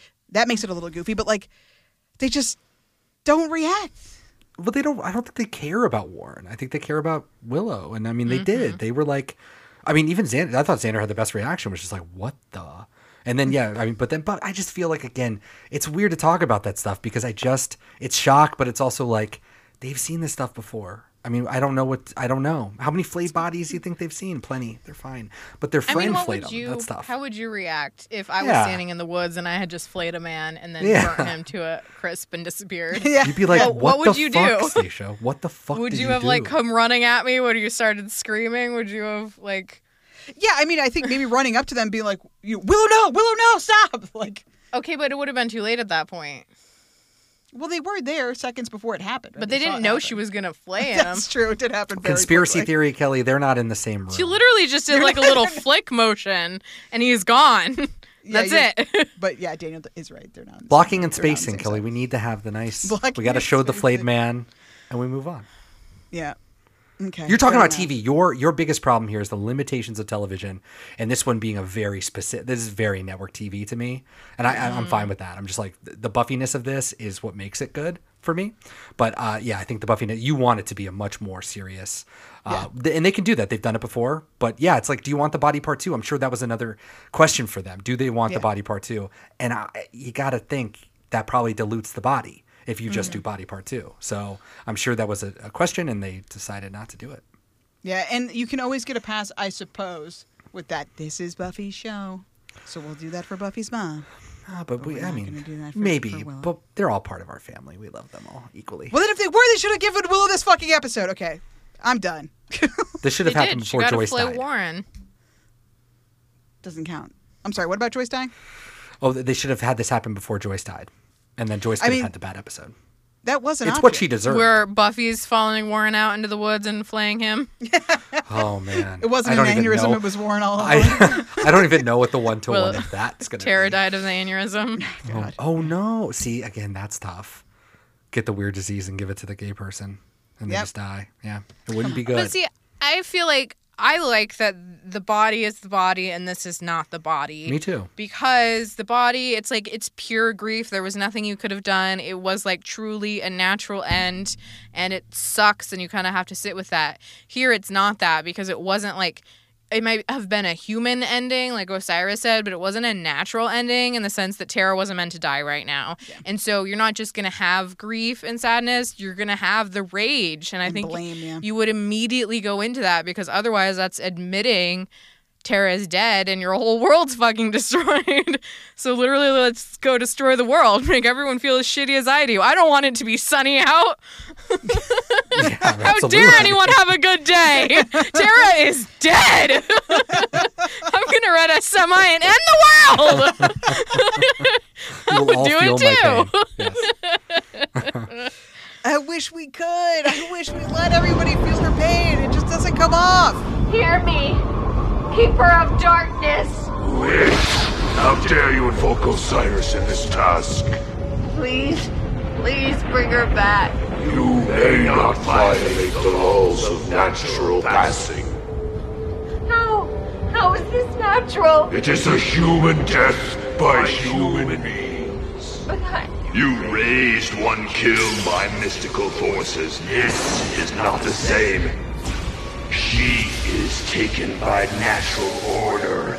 It is done. No, there has to be a way. It is done! No!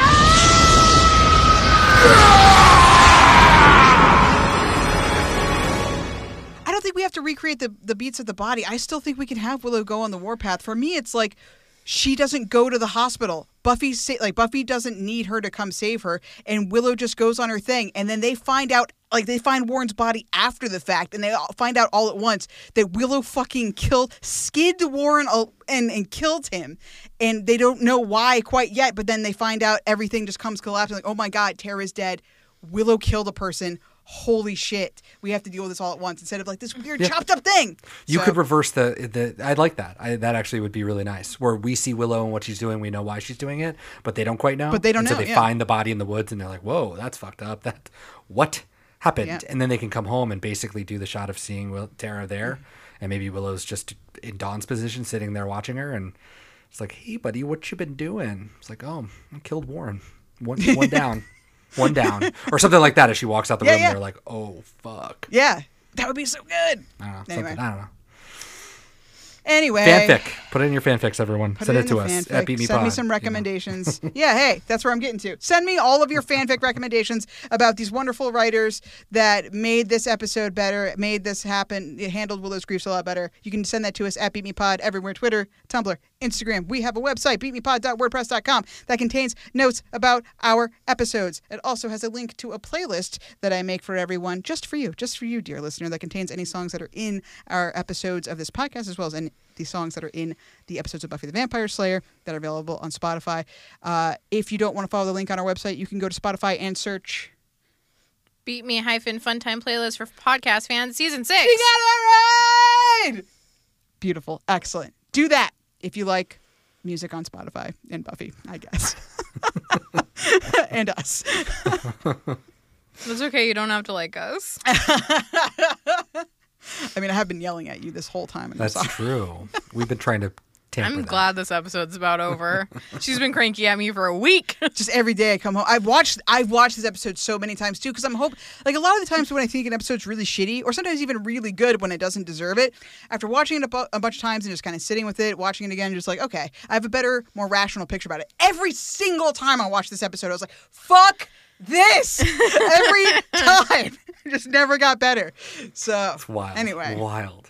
Not that I haven't been doing enough of it already, but let's go ahead and start with the yelling. Well, I thought the weirdness, the upside downness of this episode, where everything, none of the parts quite fit together, started immediately with the paramedics. I was like, these don't belong here. We don't have paramedics in Sunnydale. And not the best extras, I gotta say. Sorry. They're trying. Oh, and then I wrote, GSW, nice job pretending you're a real EMT. I know the words. Yeah, man, wow. Buffy fails as a medical drama. Oh, yeah. Hard. Definitely the worst medical drama I've seen. Are you coming? Yep, with that face. Poor mustache guy.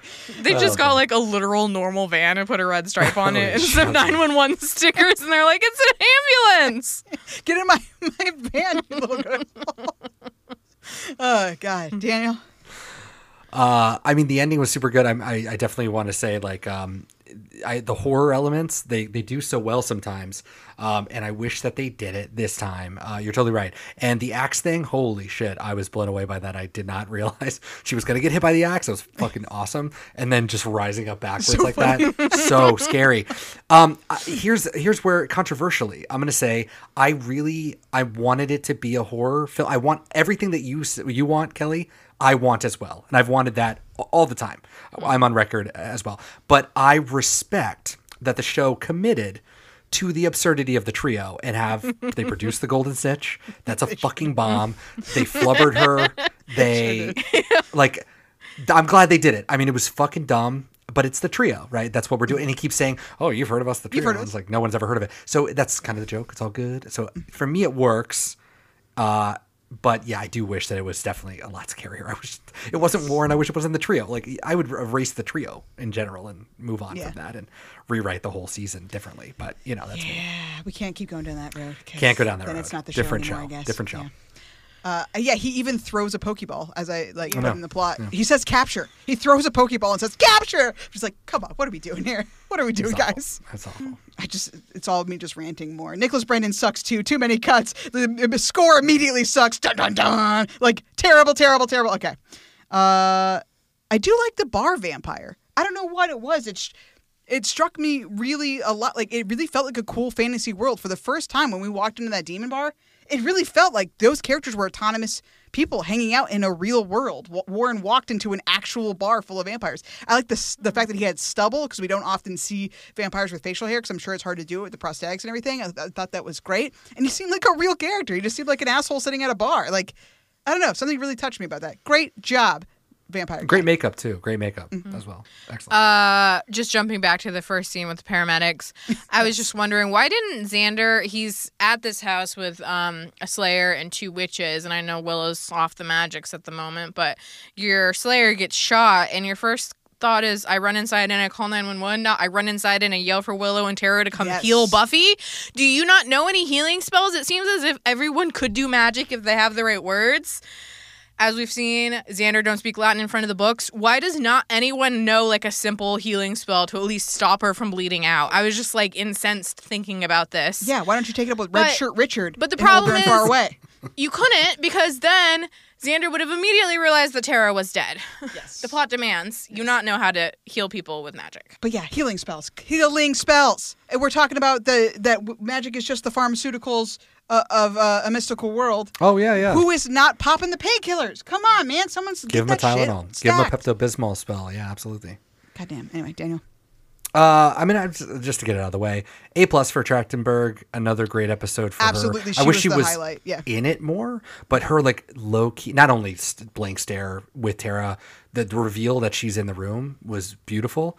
I guess I'll tag on another one of my yellings on that. I'm kind of annoyed minorly that they didn't also show Xander have the same view of Tara that Buffy got and Dawn got, where we saw them walking through the bed. And we saw, I liked it though, because Xander, we saw him do it, but from his point of view, but I don't know why. I wish they just, the repetition there, I wish they did that. I think it would have been just tidier, but that's just me. But anyways, Trachtenberg was great, and her in that scene was excellent. And I just love the idea of her hanging out with Clem. It's really cute. And then I didn't want to leave her alone. Just broke me. It's too much. She's so good at being sad. So good, man. Yeah, acting wise, Trachtenberg and fucking Jeff Kober for me were absolutely the highlights. And you got to give it to Adam Bush too, the guy that plays Warren.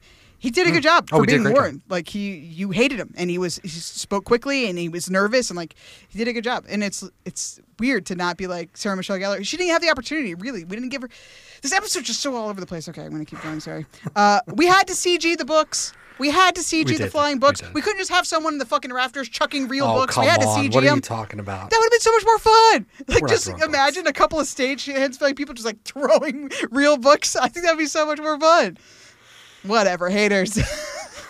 Practical millennium. WandaVision would still CG the books, Kelly. This was ahead of its time. WandaVision would be laser beaming fighting already. Yeah, Stacia. Osiris's receptionist looks like Calabar from Halloween Town. I don't know which one came first, but maybe it is. Calabar was first. Calabar was definitely first. Yeah, it would be first. Plagiarism. Yeah. Buffy. Yeah, right. Putting you on notice. He got her and it's not working. We've lost. Ow. Jonathan and Andrew talk about Matthew Broderick. So I was like, what are we talking about here? So they want the Ferris Broderick back, Ferris Bueller's Day Off. Instead of the Broadway Matthew. And I was like, okay, what's he doing during this era? Broderick in this 2000 era was, of course, in Godzilla, the awful Godzilla movie. Right. And he was also Inspector Gadget. But then he did step away to do the producers. Yeah. And then, of course, I want to see Andrew in the future be pissed off that he then did the producer movie. So it's like that hasn't existed. The worst yet. of that. No, it which came out is in 2005. terrible. I understand. I didn't see the play, but I understand from watching the movie what he means about it feels cold. Yeah. So he's got a cold theater performance brought to the stage, which he just wants the old Ferris back. I'm sure Broderick, although I looked it up, I thought Broderick maybe stepped away, but he was doing at least one movie every year. He's done one movie every year except for like 4 years since 1980. So he's a working artist, man. I like that he lives in the Buffyverse. Yeah, it's fun. They respect his War Games role as well. They do. Back to the shitty ER. You want to talk about melodrama. Like, we didn't want to do that to our characters. We didn't want to do melodrama. All this ER bad medical procedural shit is the most melodrama. Like, it is so soapy, complete with shitty score. Sorry, I cannot stop pointing it out. Thomas Waker, you failed us. You failed everybody. But yeah, talk about melodrama. We could get there, clearly. We're okay with it, so just let fucking Xander cry. Anyway. Stop the bleeding. Where? Near the left ventricle. You can't even see the fucking heart. You're just touching her chest. She's still fully clothed. Oh my god. Sorry. That's not my yelling. I just Oh, I know that Kelly shit on the scene quite a lot, but I actually like the scene between Jonathan and Andrew. I thought it was cute, especially when Jonathan's like, "Oh yeah, he's a nice murderer." Like, Andrew, you fucking idiot. Yeah, and your aunt who won't return your one phone call. Yeah, she was out of town. They're not allowed to make jokes. See, you liked it too. If it had been any other episode, you would have been fine with it. Yeah. But this is inappropriate. But they don't know Tara's dead. They're just being their little loser selves in jail. No. That's true. They get a pass. My first reaction to Dark Willow, like showing up at the hospital or ambulance or wherever we're saying, delivery room, next to Buffy. To me, this was like a presages what happens to Fred. Like, Fred dies, spoiler alert, in Angel, and then she becomes Ilaria. And she's like still Fred, like, it's Fred, but it's Ilaria. But not, and they're just hanging out with your friends, and there's moments where you're like, oh, look at our friends. Oh, who the fuck's that? Oh, that's Fred, Ilaria, of course. And so, like, looking at this scene in the thing where she's like Dark Willow, you're like, this feels familiar, but also foreign. Very strange. Also very wrong. Something is wrong, and I don't know Which why. I liked. I thought that was really effective. And I'm like, oh, yeah, this is weird. Things are weird. And then she turns to her, and she's like, in the Doppelgangland, right, that was erased from their memories. They don't remember that. Board now, like all of that was never. The wish was erased from their memories, but Doppelgangland happened in universe. Oh, Doppelgangland. I'm sorry. Sure. The wish. Right. My bad. So they know who Vamp Willow is, but none of the other stuff they know. So they she could reference that and be like, "Why are you Vamp Willow?" Yeah. And then she could be like, "I'm gonna kill you now." How dare you call me that? So while we're talking about Dark Willow, I'm curious. Do either of you? How do you feel about the look of Dark Willow, Stacia? I think it comes off cheesy. Dana, what do you think? I think it's okay. I think, did they want to do it differently than Doppelgangland Willow? Like, they didn't want to make it as vampire-y? Like, is this more witchy? I don't know if I could say it's more witchy, but... It looks really vampire-y. It does. Especially with her, like, widow's peak and the dark hair. It's very, like, a Dracula moment. I think she kind of only has that look, and because we saw her in Doppelgangland as a vampire... I think it's impossible to not have it unless you make her a haggard ghost character that haunts people in the woods, which they could have done, right? I mean, if you went that distance, you could have grayed her hair out or something. I don't know. Yeah. More witchy. I mean, I think the hair change and the eye change is fine. It's the costume change. Because you see her hair and her eyes change when she, like, sucks up all the words from the book.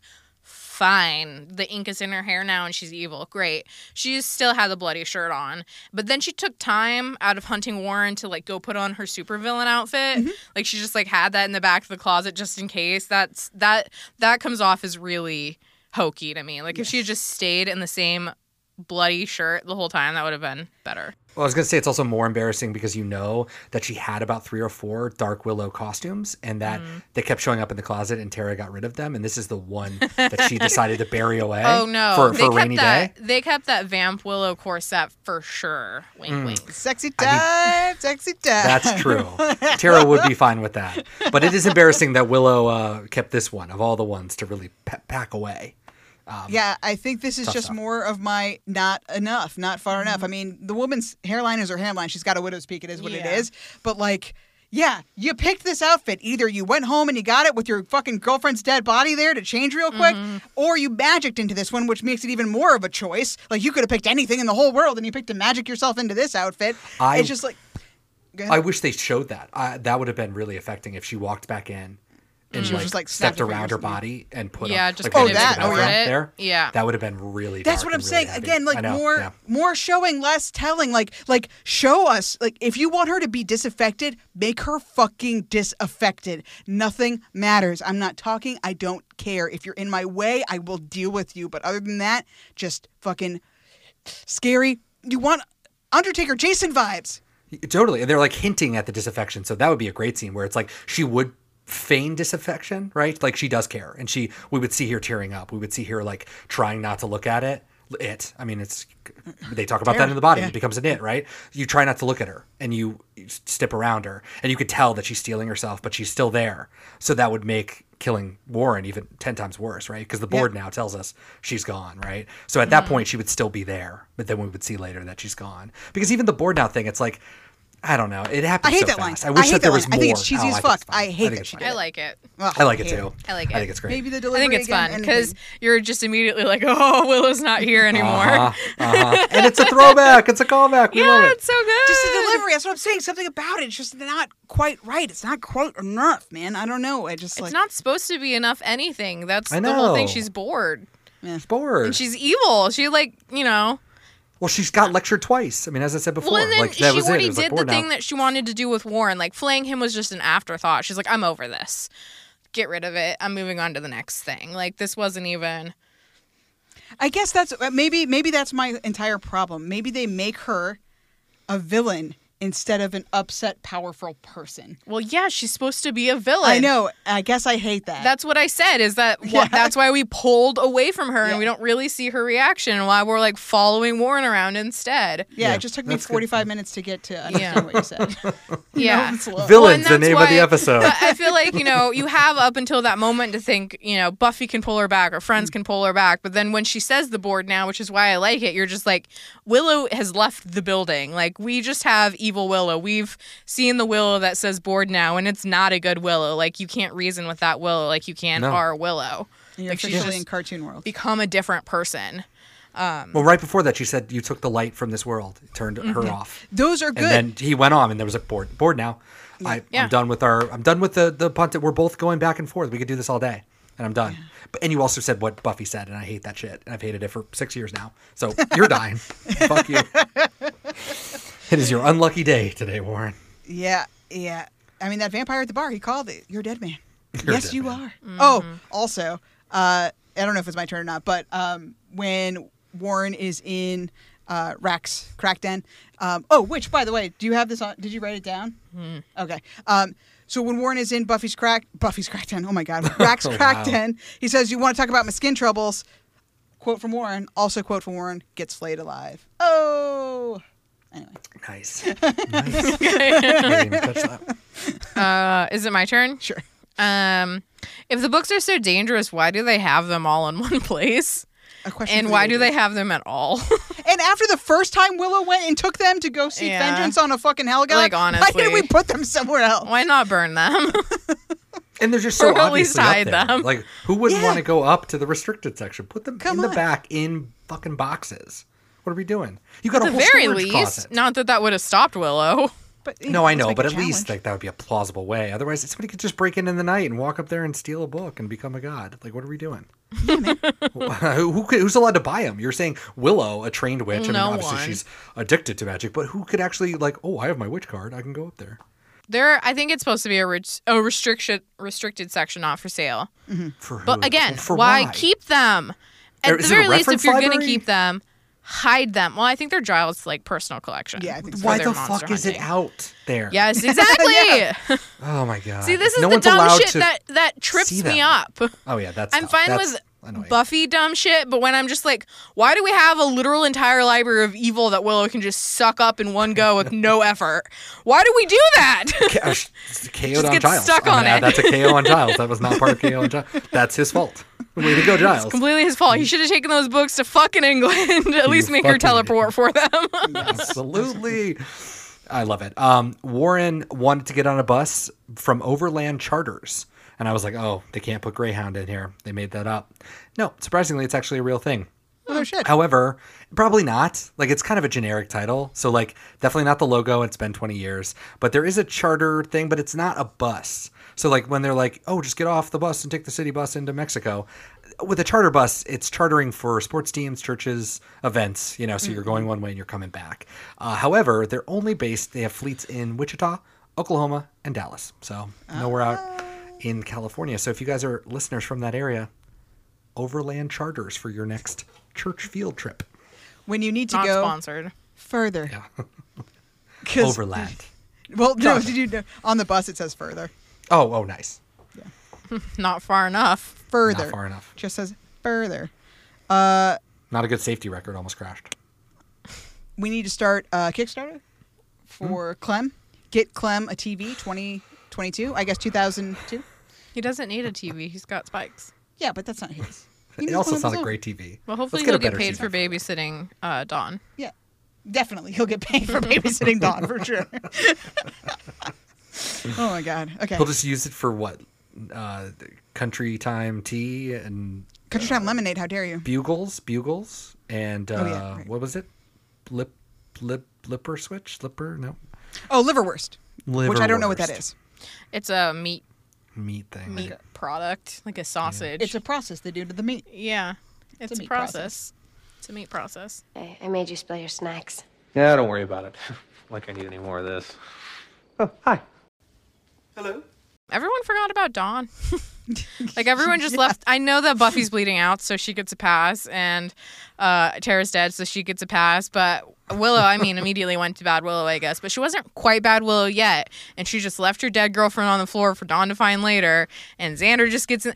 You would think that by the time that Xander gets to the hospital, he would be like, "Oh my god, I have to call Dawn."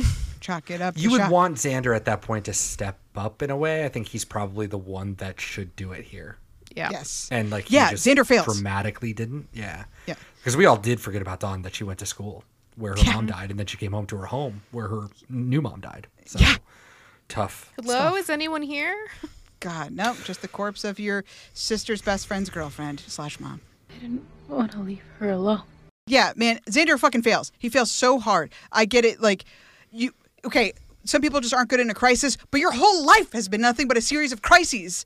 Get it together, Xander. Anyway, sorry. Agreed. I don't know whose turn is it. Is your turn? That's fine. Yeah, Vince Gilligan is clearly a fan of this show, Buffy the Vampire Slayer. You think so? Yeah, because he definitely took this eyeball that shows up in every frame from the of teddy Breaking bear. Bad, from the teddy bear. He saw this and was like, I need to put this in my television show. And he Clearly.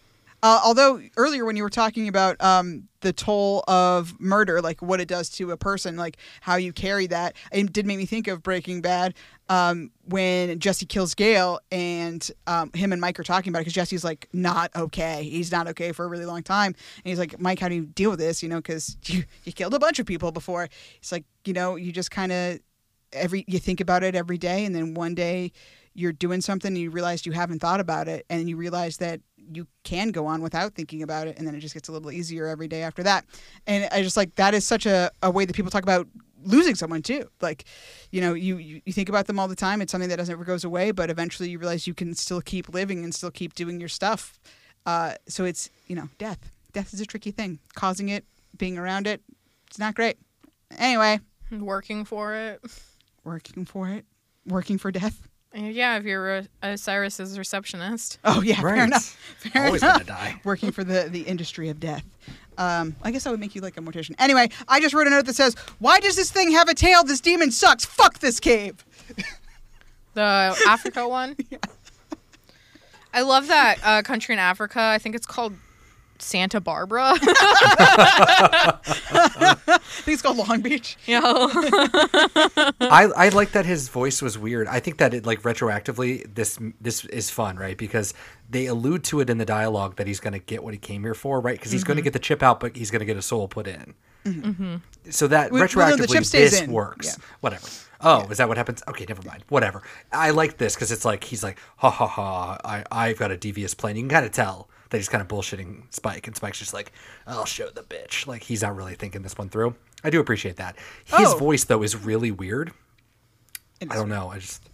Daniel thinks Spike is getting monkey's pawed. Yeah. Interesting. I mean, just let him keep thinking that. Okay, yeah. Let me keep thinking that. I think I've got a better casting for Rack than... I said Scarface to Steven Tyler, which I think is totally apt. Do you not see Steven Tyler when you look into Rack's one good eye? I do. I only look into his bad eye. But Stacia had an even better pick. Yeah, I would have cast Tommy Wiseau. Can you imagine it? Can you imagine? Why have you come to me? Oh my God. Girls running on pure Warren. Fury. You gotta tear me apart, Lisa! I would be scared of the witch. Oh shit! It's so far. Hi, Warren. Yeah. Hi. Hello. Come in. You're my if favorite only they were brave enough. These cowards. Hey, in their defense, he wasn't like the Tommy Wiseau he is then. It came out in 03, until 2004, right? Oh, 03. It was 03. He was Tommy Wiseau was making the room while we were airing this episode. Canon. Rack's room is a different room, but I'd watch that movie too. Rack's room. We already watched that movie and it sucked. It's a softcore porn. It is. I wasn't talking about the room. I was talking about Rack's room and it being the episode Wrecked and Smashed. Oh. Yeah. Wasn't Rack's room also a softcore porn? Didn't they have sex in there? Like mind sex? Oh, yeah. Jump on the thing, you know? Yeah, it's weird moaning. Yes, definitely. Yeah. No, but if Tommy Wiseau made a movie called Rack's Room, that would be amazing. I would watch it. We would watch anything Tommy Wiseau did. Anything. That's not true. We didn't watch Neighbors. Well, we can't watch. Oh, we can watch Neighbors, as he did tell us. On Hulu. Buy it on the website. Not on Hulu. Yeah, the website. We're not buying it. It's probably somewhere. All right. Thanks for that tangent. Yeah. My turn. This guy. I got to shout this guy out. I'm going to put him up on the screen here for context. This guy. Shout out to the guy going into Stevenson Hall. Red beanie, cigarette that he tosses right out into the fucking bushes. Doesn't give a fucking shit. I didn't notice that. Book under his arm. Is a scholar. You know. Pants falling down.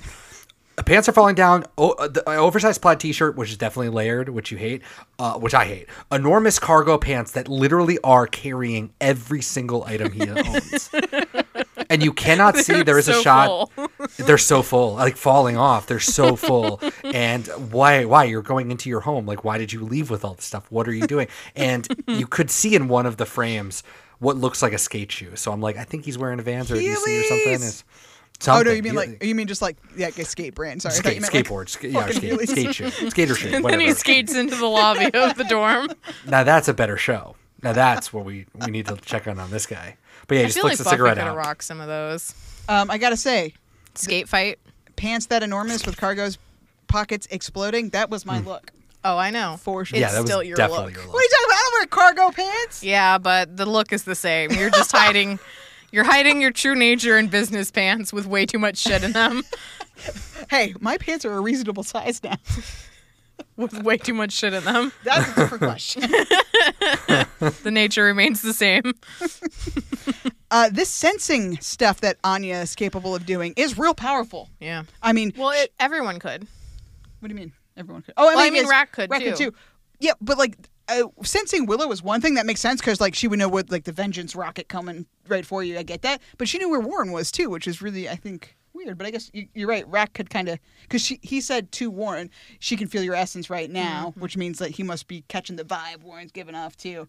But Anya's a useful person. Mm-hmm. Do you think it was that she could tell that Warren was close, or she could tell that Willow was excited that she was close to Warren? Ooh, maybe it's that one. Because she's about to get vengeance, so I'm sure you you're paying attention to that stuff, Probably. And that's why you intercede on their behalf, right? That's the whole point, is that she does that. Because you can hear that like a beacon. I know that she does not want me to show up. So. Yeah, probably. That. Although I would love to see that happen, though. I would love, again, another lost moment. Love that conversation, where it's like Anya would definitely empathize. And she would be like, yeah, they're not going to be too happy with you, but like, I'm cool with it.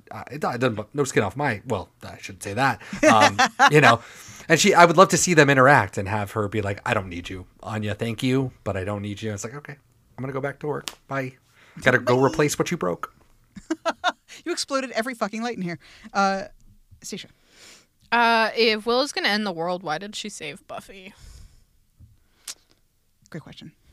Because she's not going to end the world yet. Right now, her mission is just to kill Warren, Andrew, and Jonathan. It's not until after she fails at killing them and she gets super juiced by killing Iraq that she's like, oh, and my Giles God, shoots her spoiler up with a alert. I'm so sorry. Holy shit. I'm sorry I asked a rhetorical question. Oh, man. Well, this is my yelling. It's not comment on my yelling.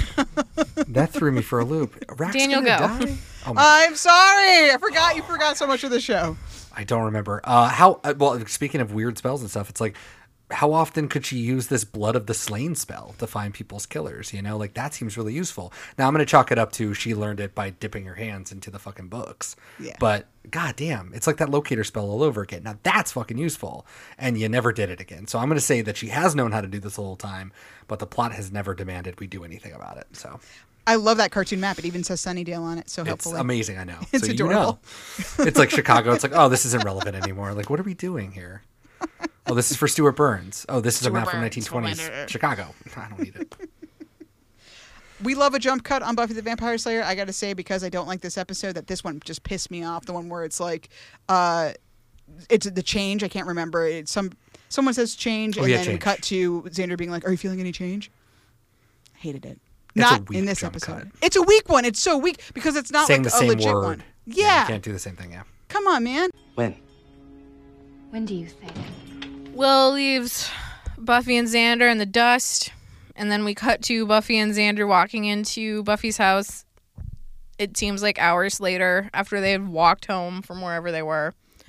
Where has Willow been this entire time? True. She's just Stevenson back Hall, in the dorm plotting.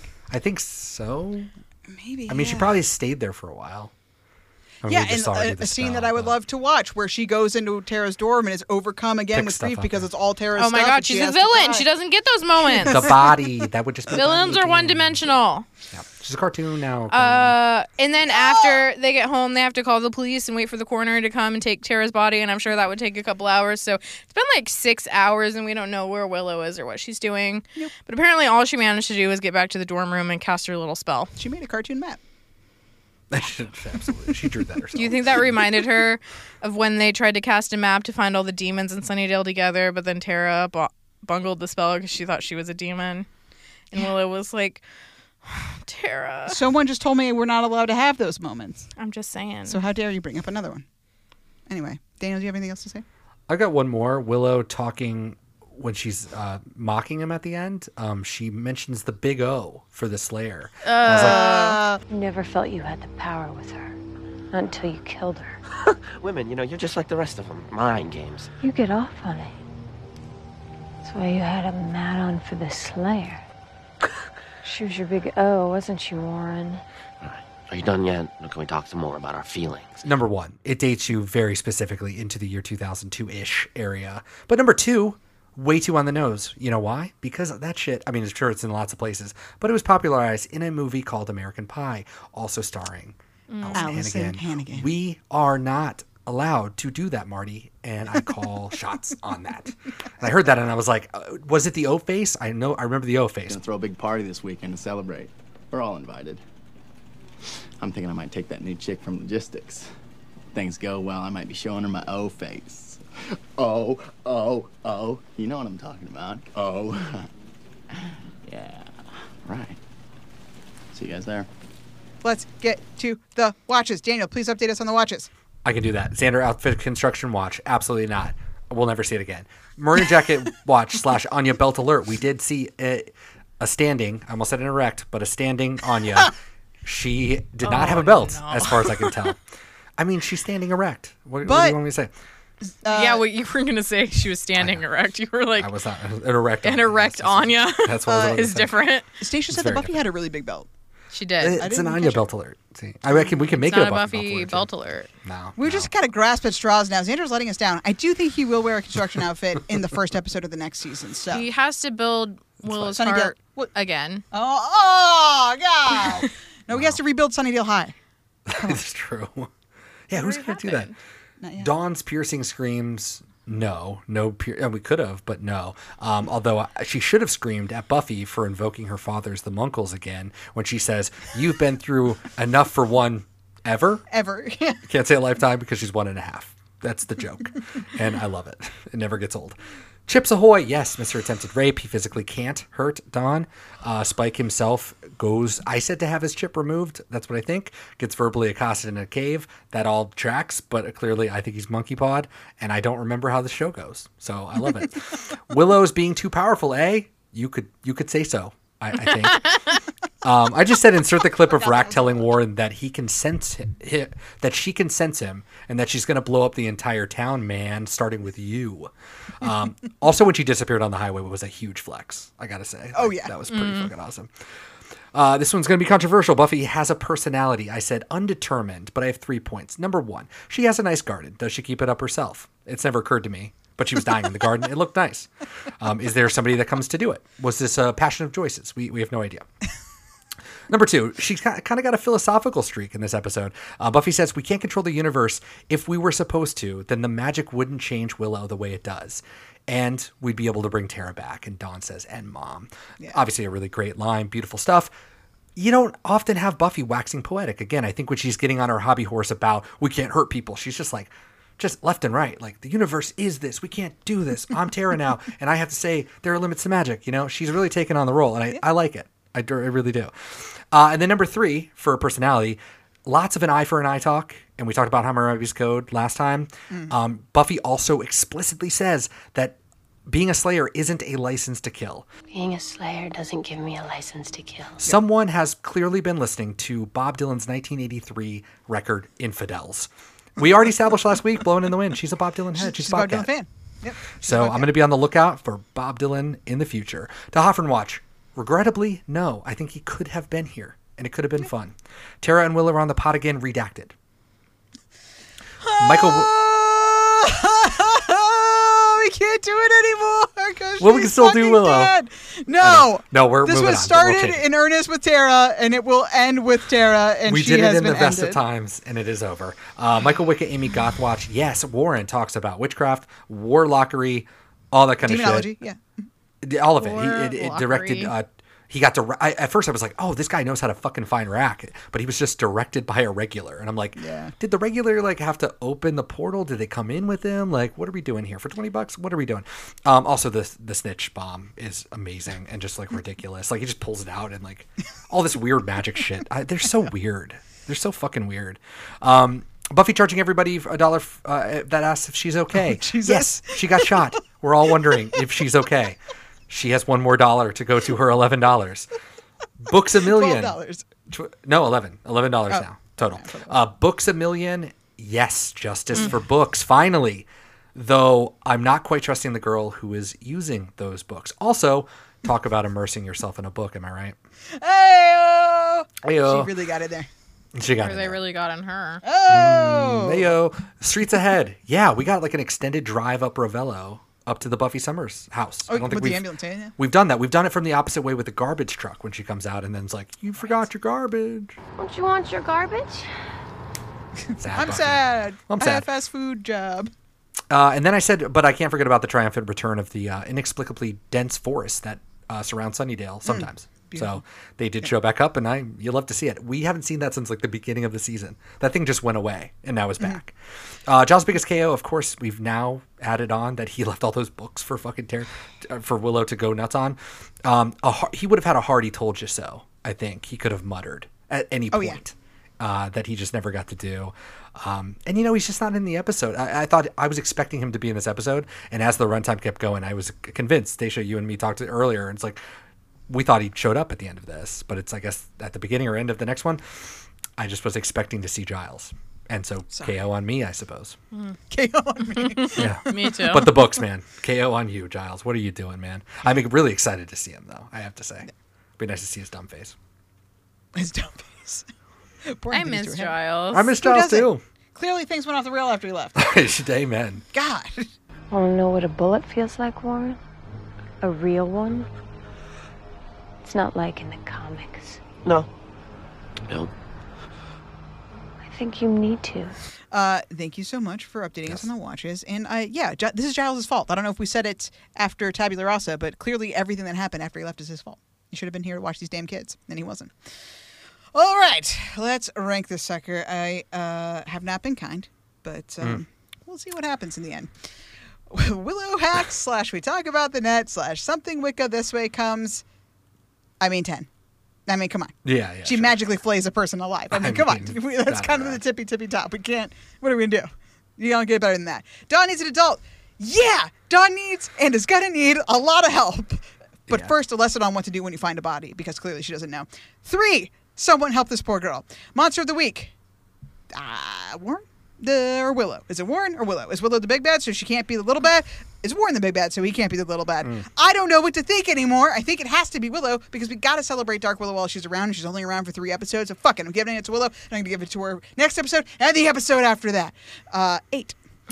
Life is actually the big bad, as we know. 10. Tara is still fucking dead and Willow is a murderer. Shit is fucked up. 10. Relationship goodness or badness? I guess Buffy and Xander are friends, but everything else is miserable. 3. Episode specific. Clem and Dawn are getting closer. Not good enough. Episode specific. Something, isn't it? One tiny piece of metal destroys everything and ripped her insides out, took her light away from me, from the world, and now the one person who should be here is gone and a waste like you gets to live. 5 out of 10. I had to do it because I was so mad. 39 total, 12 of 20 for the season, above Wrecked and below Tabula Rasa. It was a nice reminder to see where I ranked Tabula Rasa and how low I put it, considering how much I think I love that episode. But as science has pointed out, not so much. Okay, 12 of 20. Stacia, where did you rank this episode? I put this at 75 out of 120.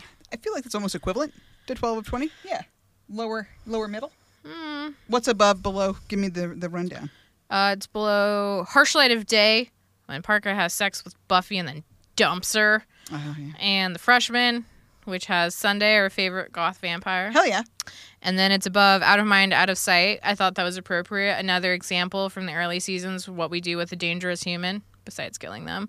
And then Amends, when Angel tries to kill himself with the morning. Never forget Amends. I can smell the sunrise. Smell the sunrise. Oh, God. Okay, thank you. Mm-hmm. And what's the description for this one? Willow magics a bullet out of Buffy. John and Andrew are in jail.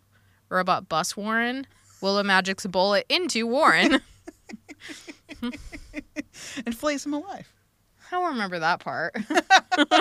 Nice. Daniel. I'm shocked at how much I enjoyed this episode. This was a great conversation. I don't think it's really dissuaded me from the Buffiness of it all. I think we all have our reasons for why we did the things we did. I think we were consistent about it. The Forever vibes, I think, were overwhelming to me. Shout out to Joyce. I love Tara. I love Dark Willow. I love the tension between how far we're going to root for her versus when we are supposed to drop off. And obviously we love her, and it's not a Breaking Bad scenario where we have to realize that we need to be better TV watchers. I think we're all supposed to empathize with Willow and love her because we know that the season's going to end and something is going to happen. So it's kind of weird. As I said before, the interplay of Buffy's idealism versus Willow and our own bloodlust is really well executed and really good. The Spike stuff is really tropey, but it's mysterious to me. At the very least, I don't know what's going on. So I kind of enjoy that. Do I want it in the episode? I think we've been clear. No, this is a Willow only episode, please. That's all we want. So we never really talked about I love introducing Anya as a Vengeance Demon. I love her teaming up with them, but on Willow's side. We never really went into that, but I thought that was that was fun.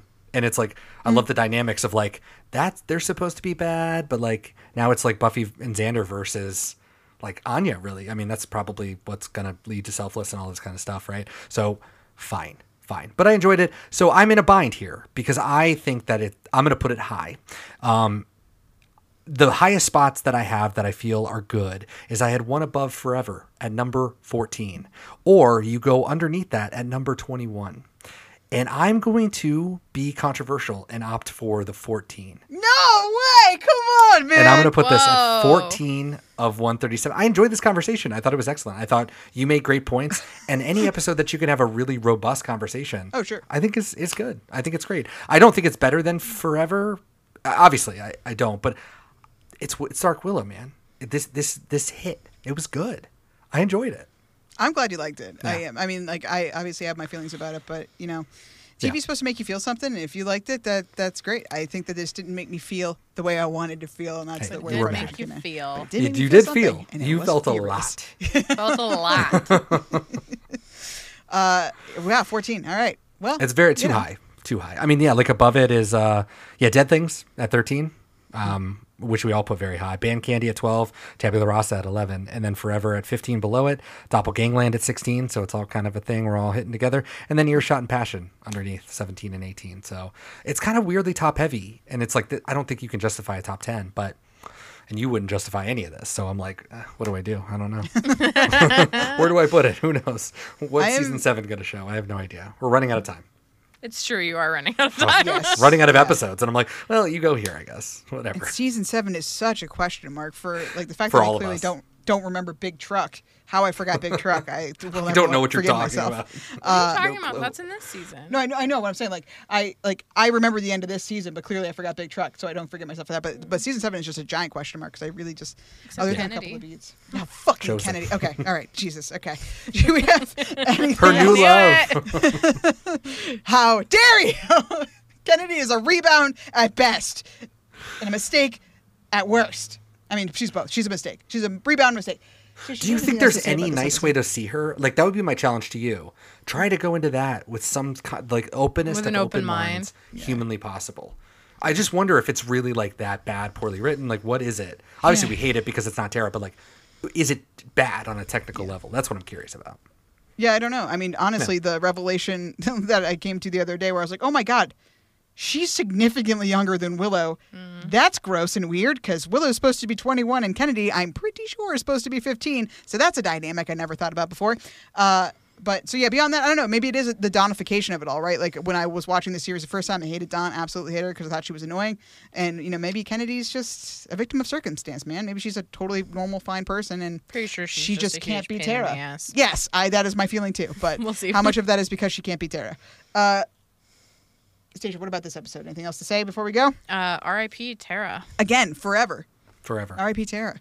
Never Forever. forget. Forever. Ties it in. Daniel, anything else about this episode? Not forever? No. R.I.P. Forever.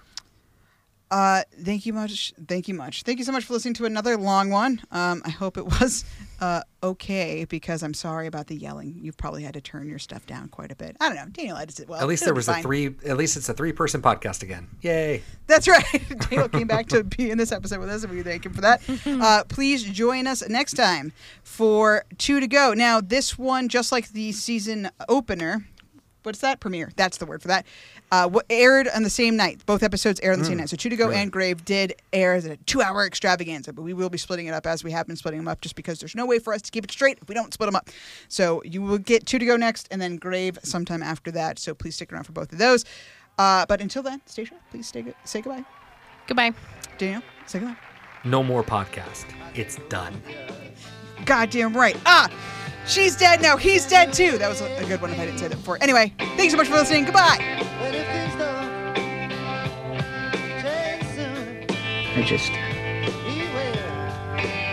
I've had blood in my hands all day. Blood from people I love. I'll help. But I'm helping Willow. Axe not gonna cut it. When tiny bits of metal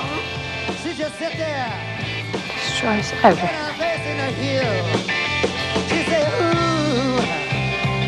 Being a slave doesn't give me a license to kill.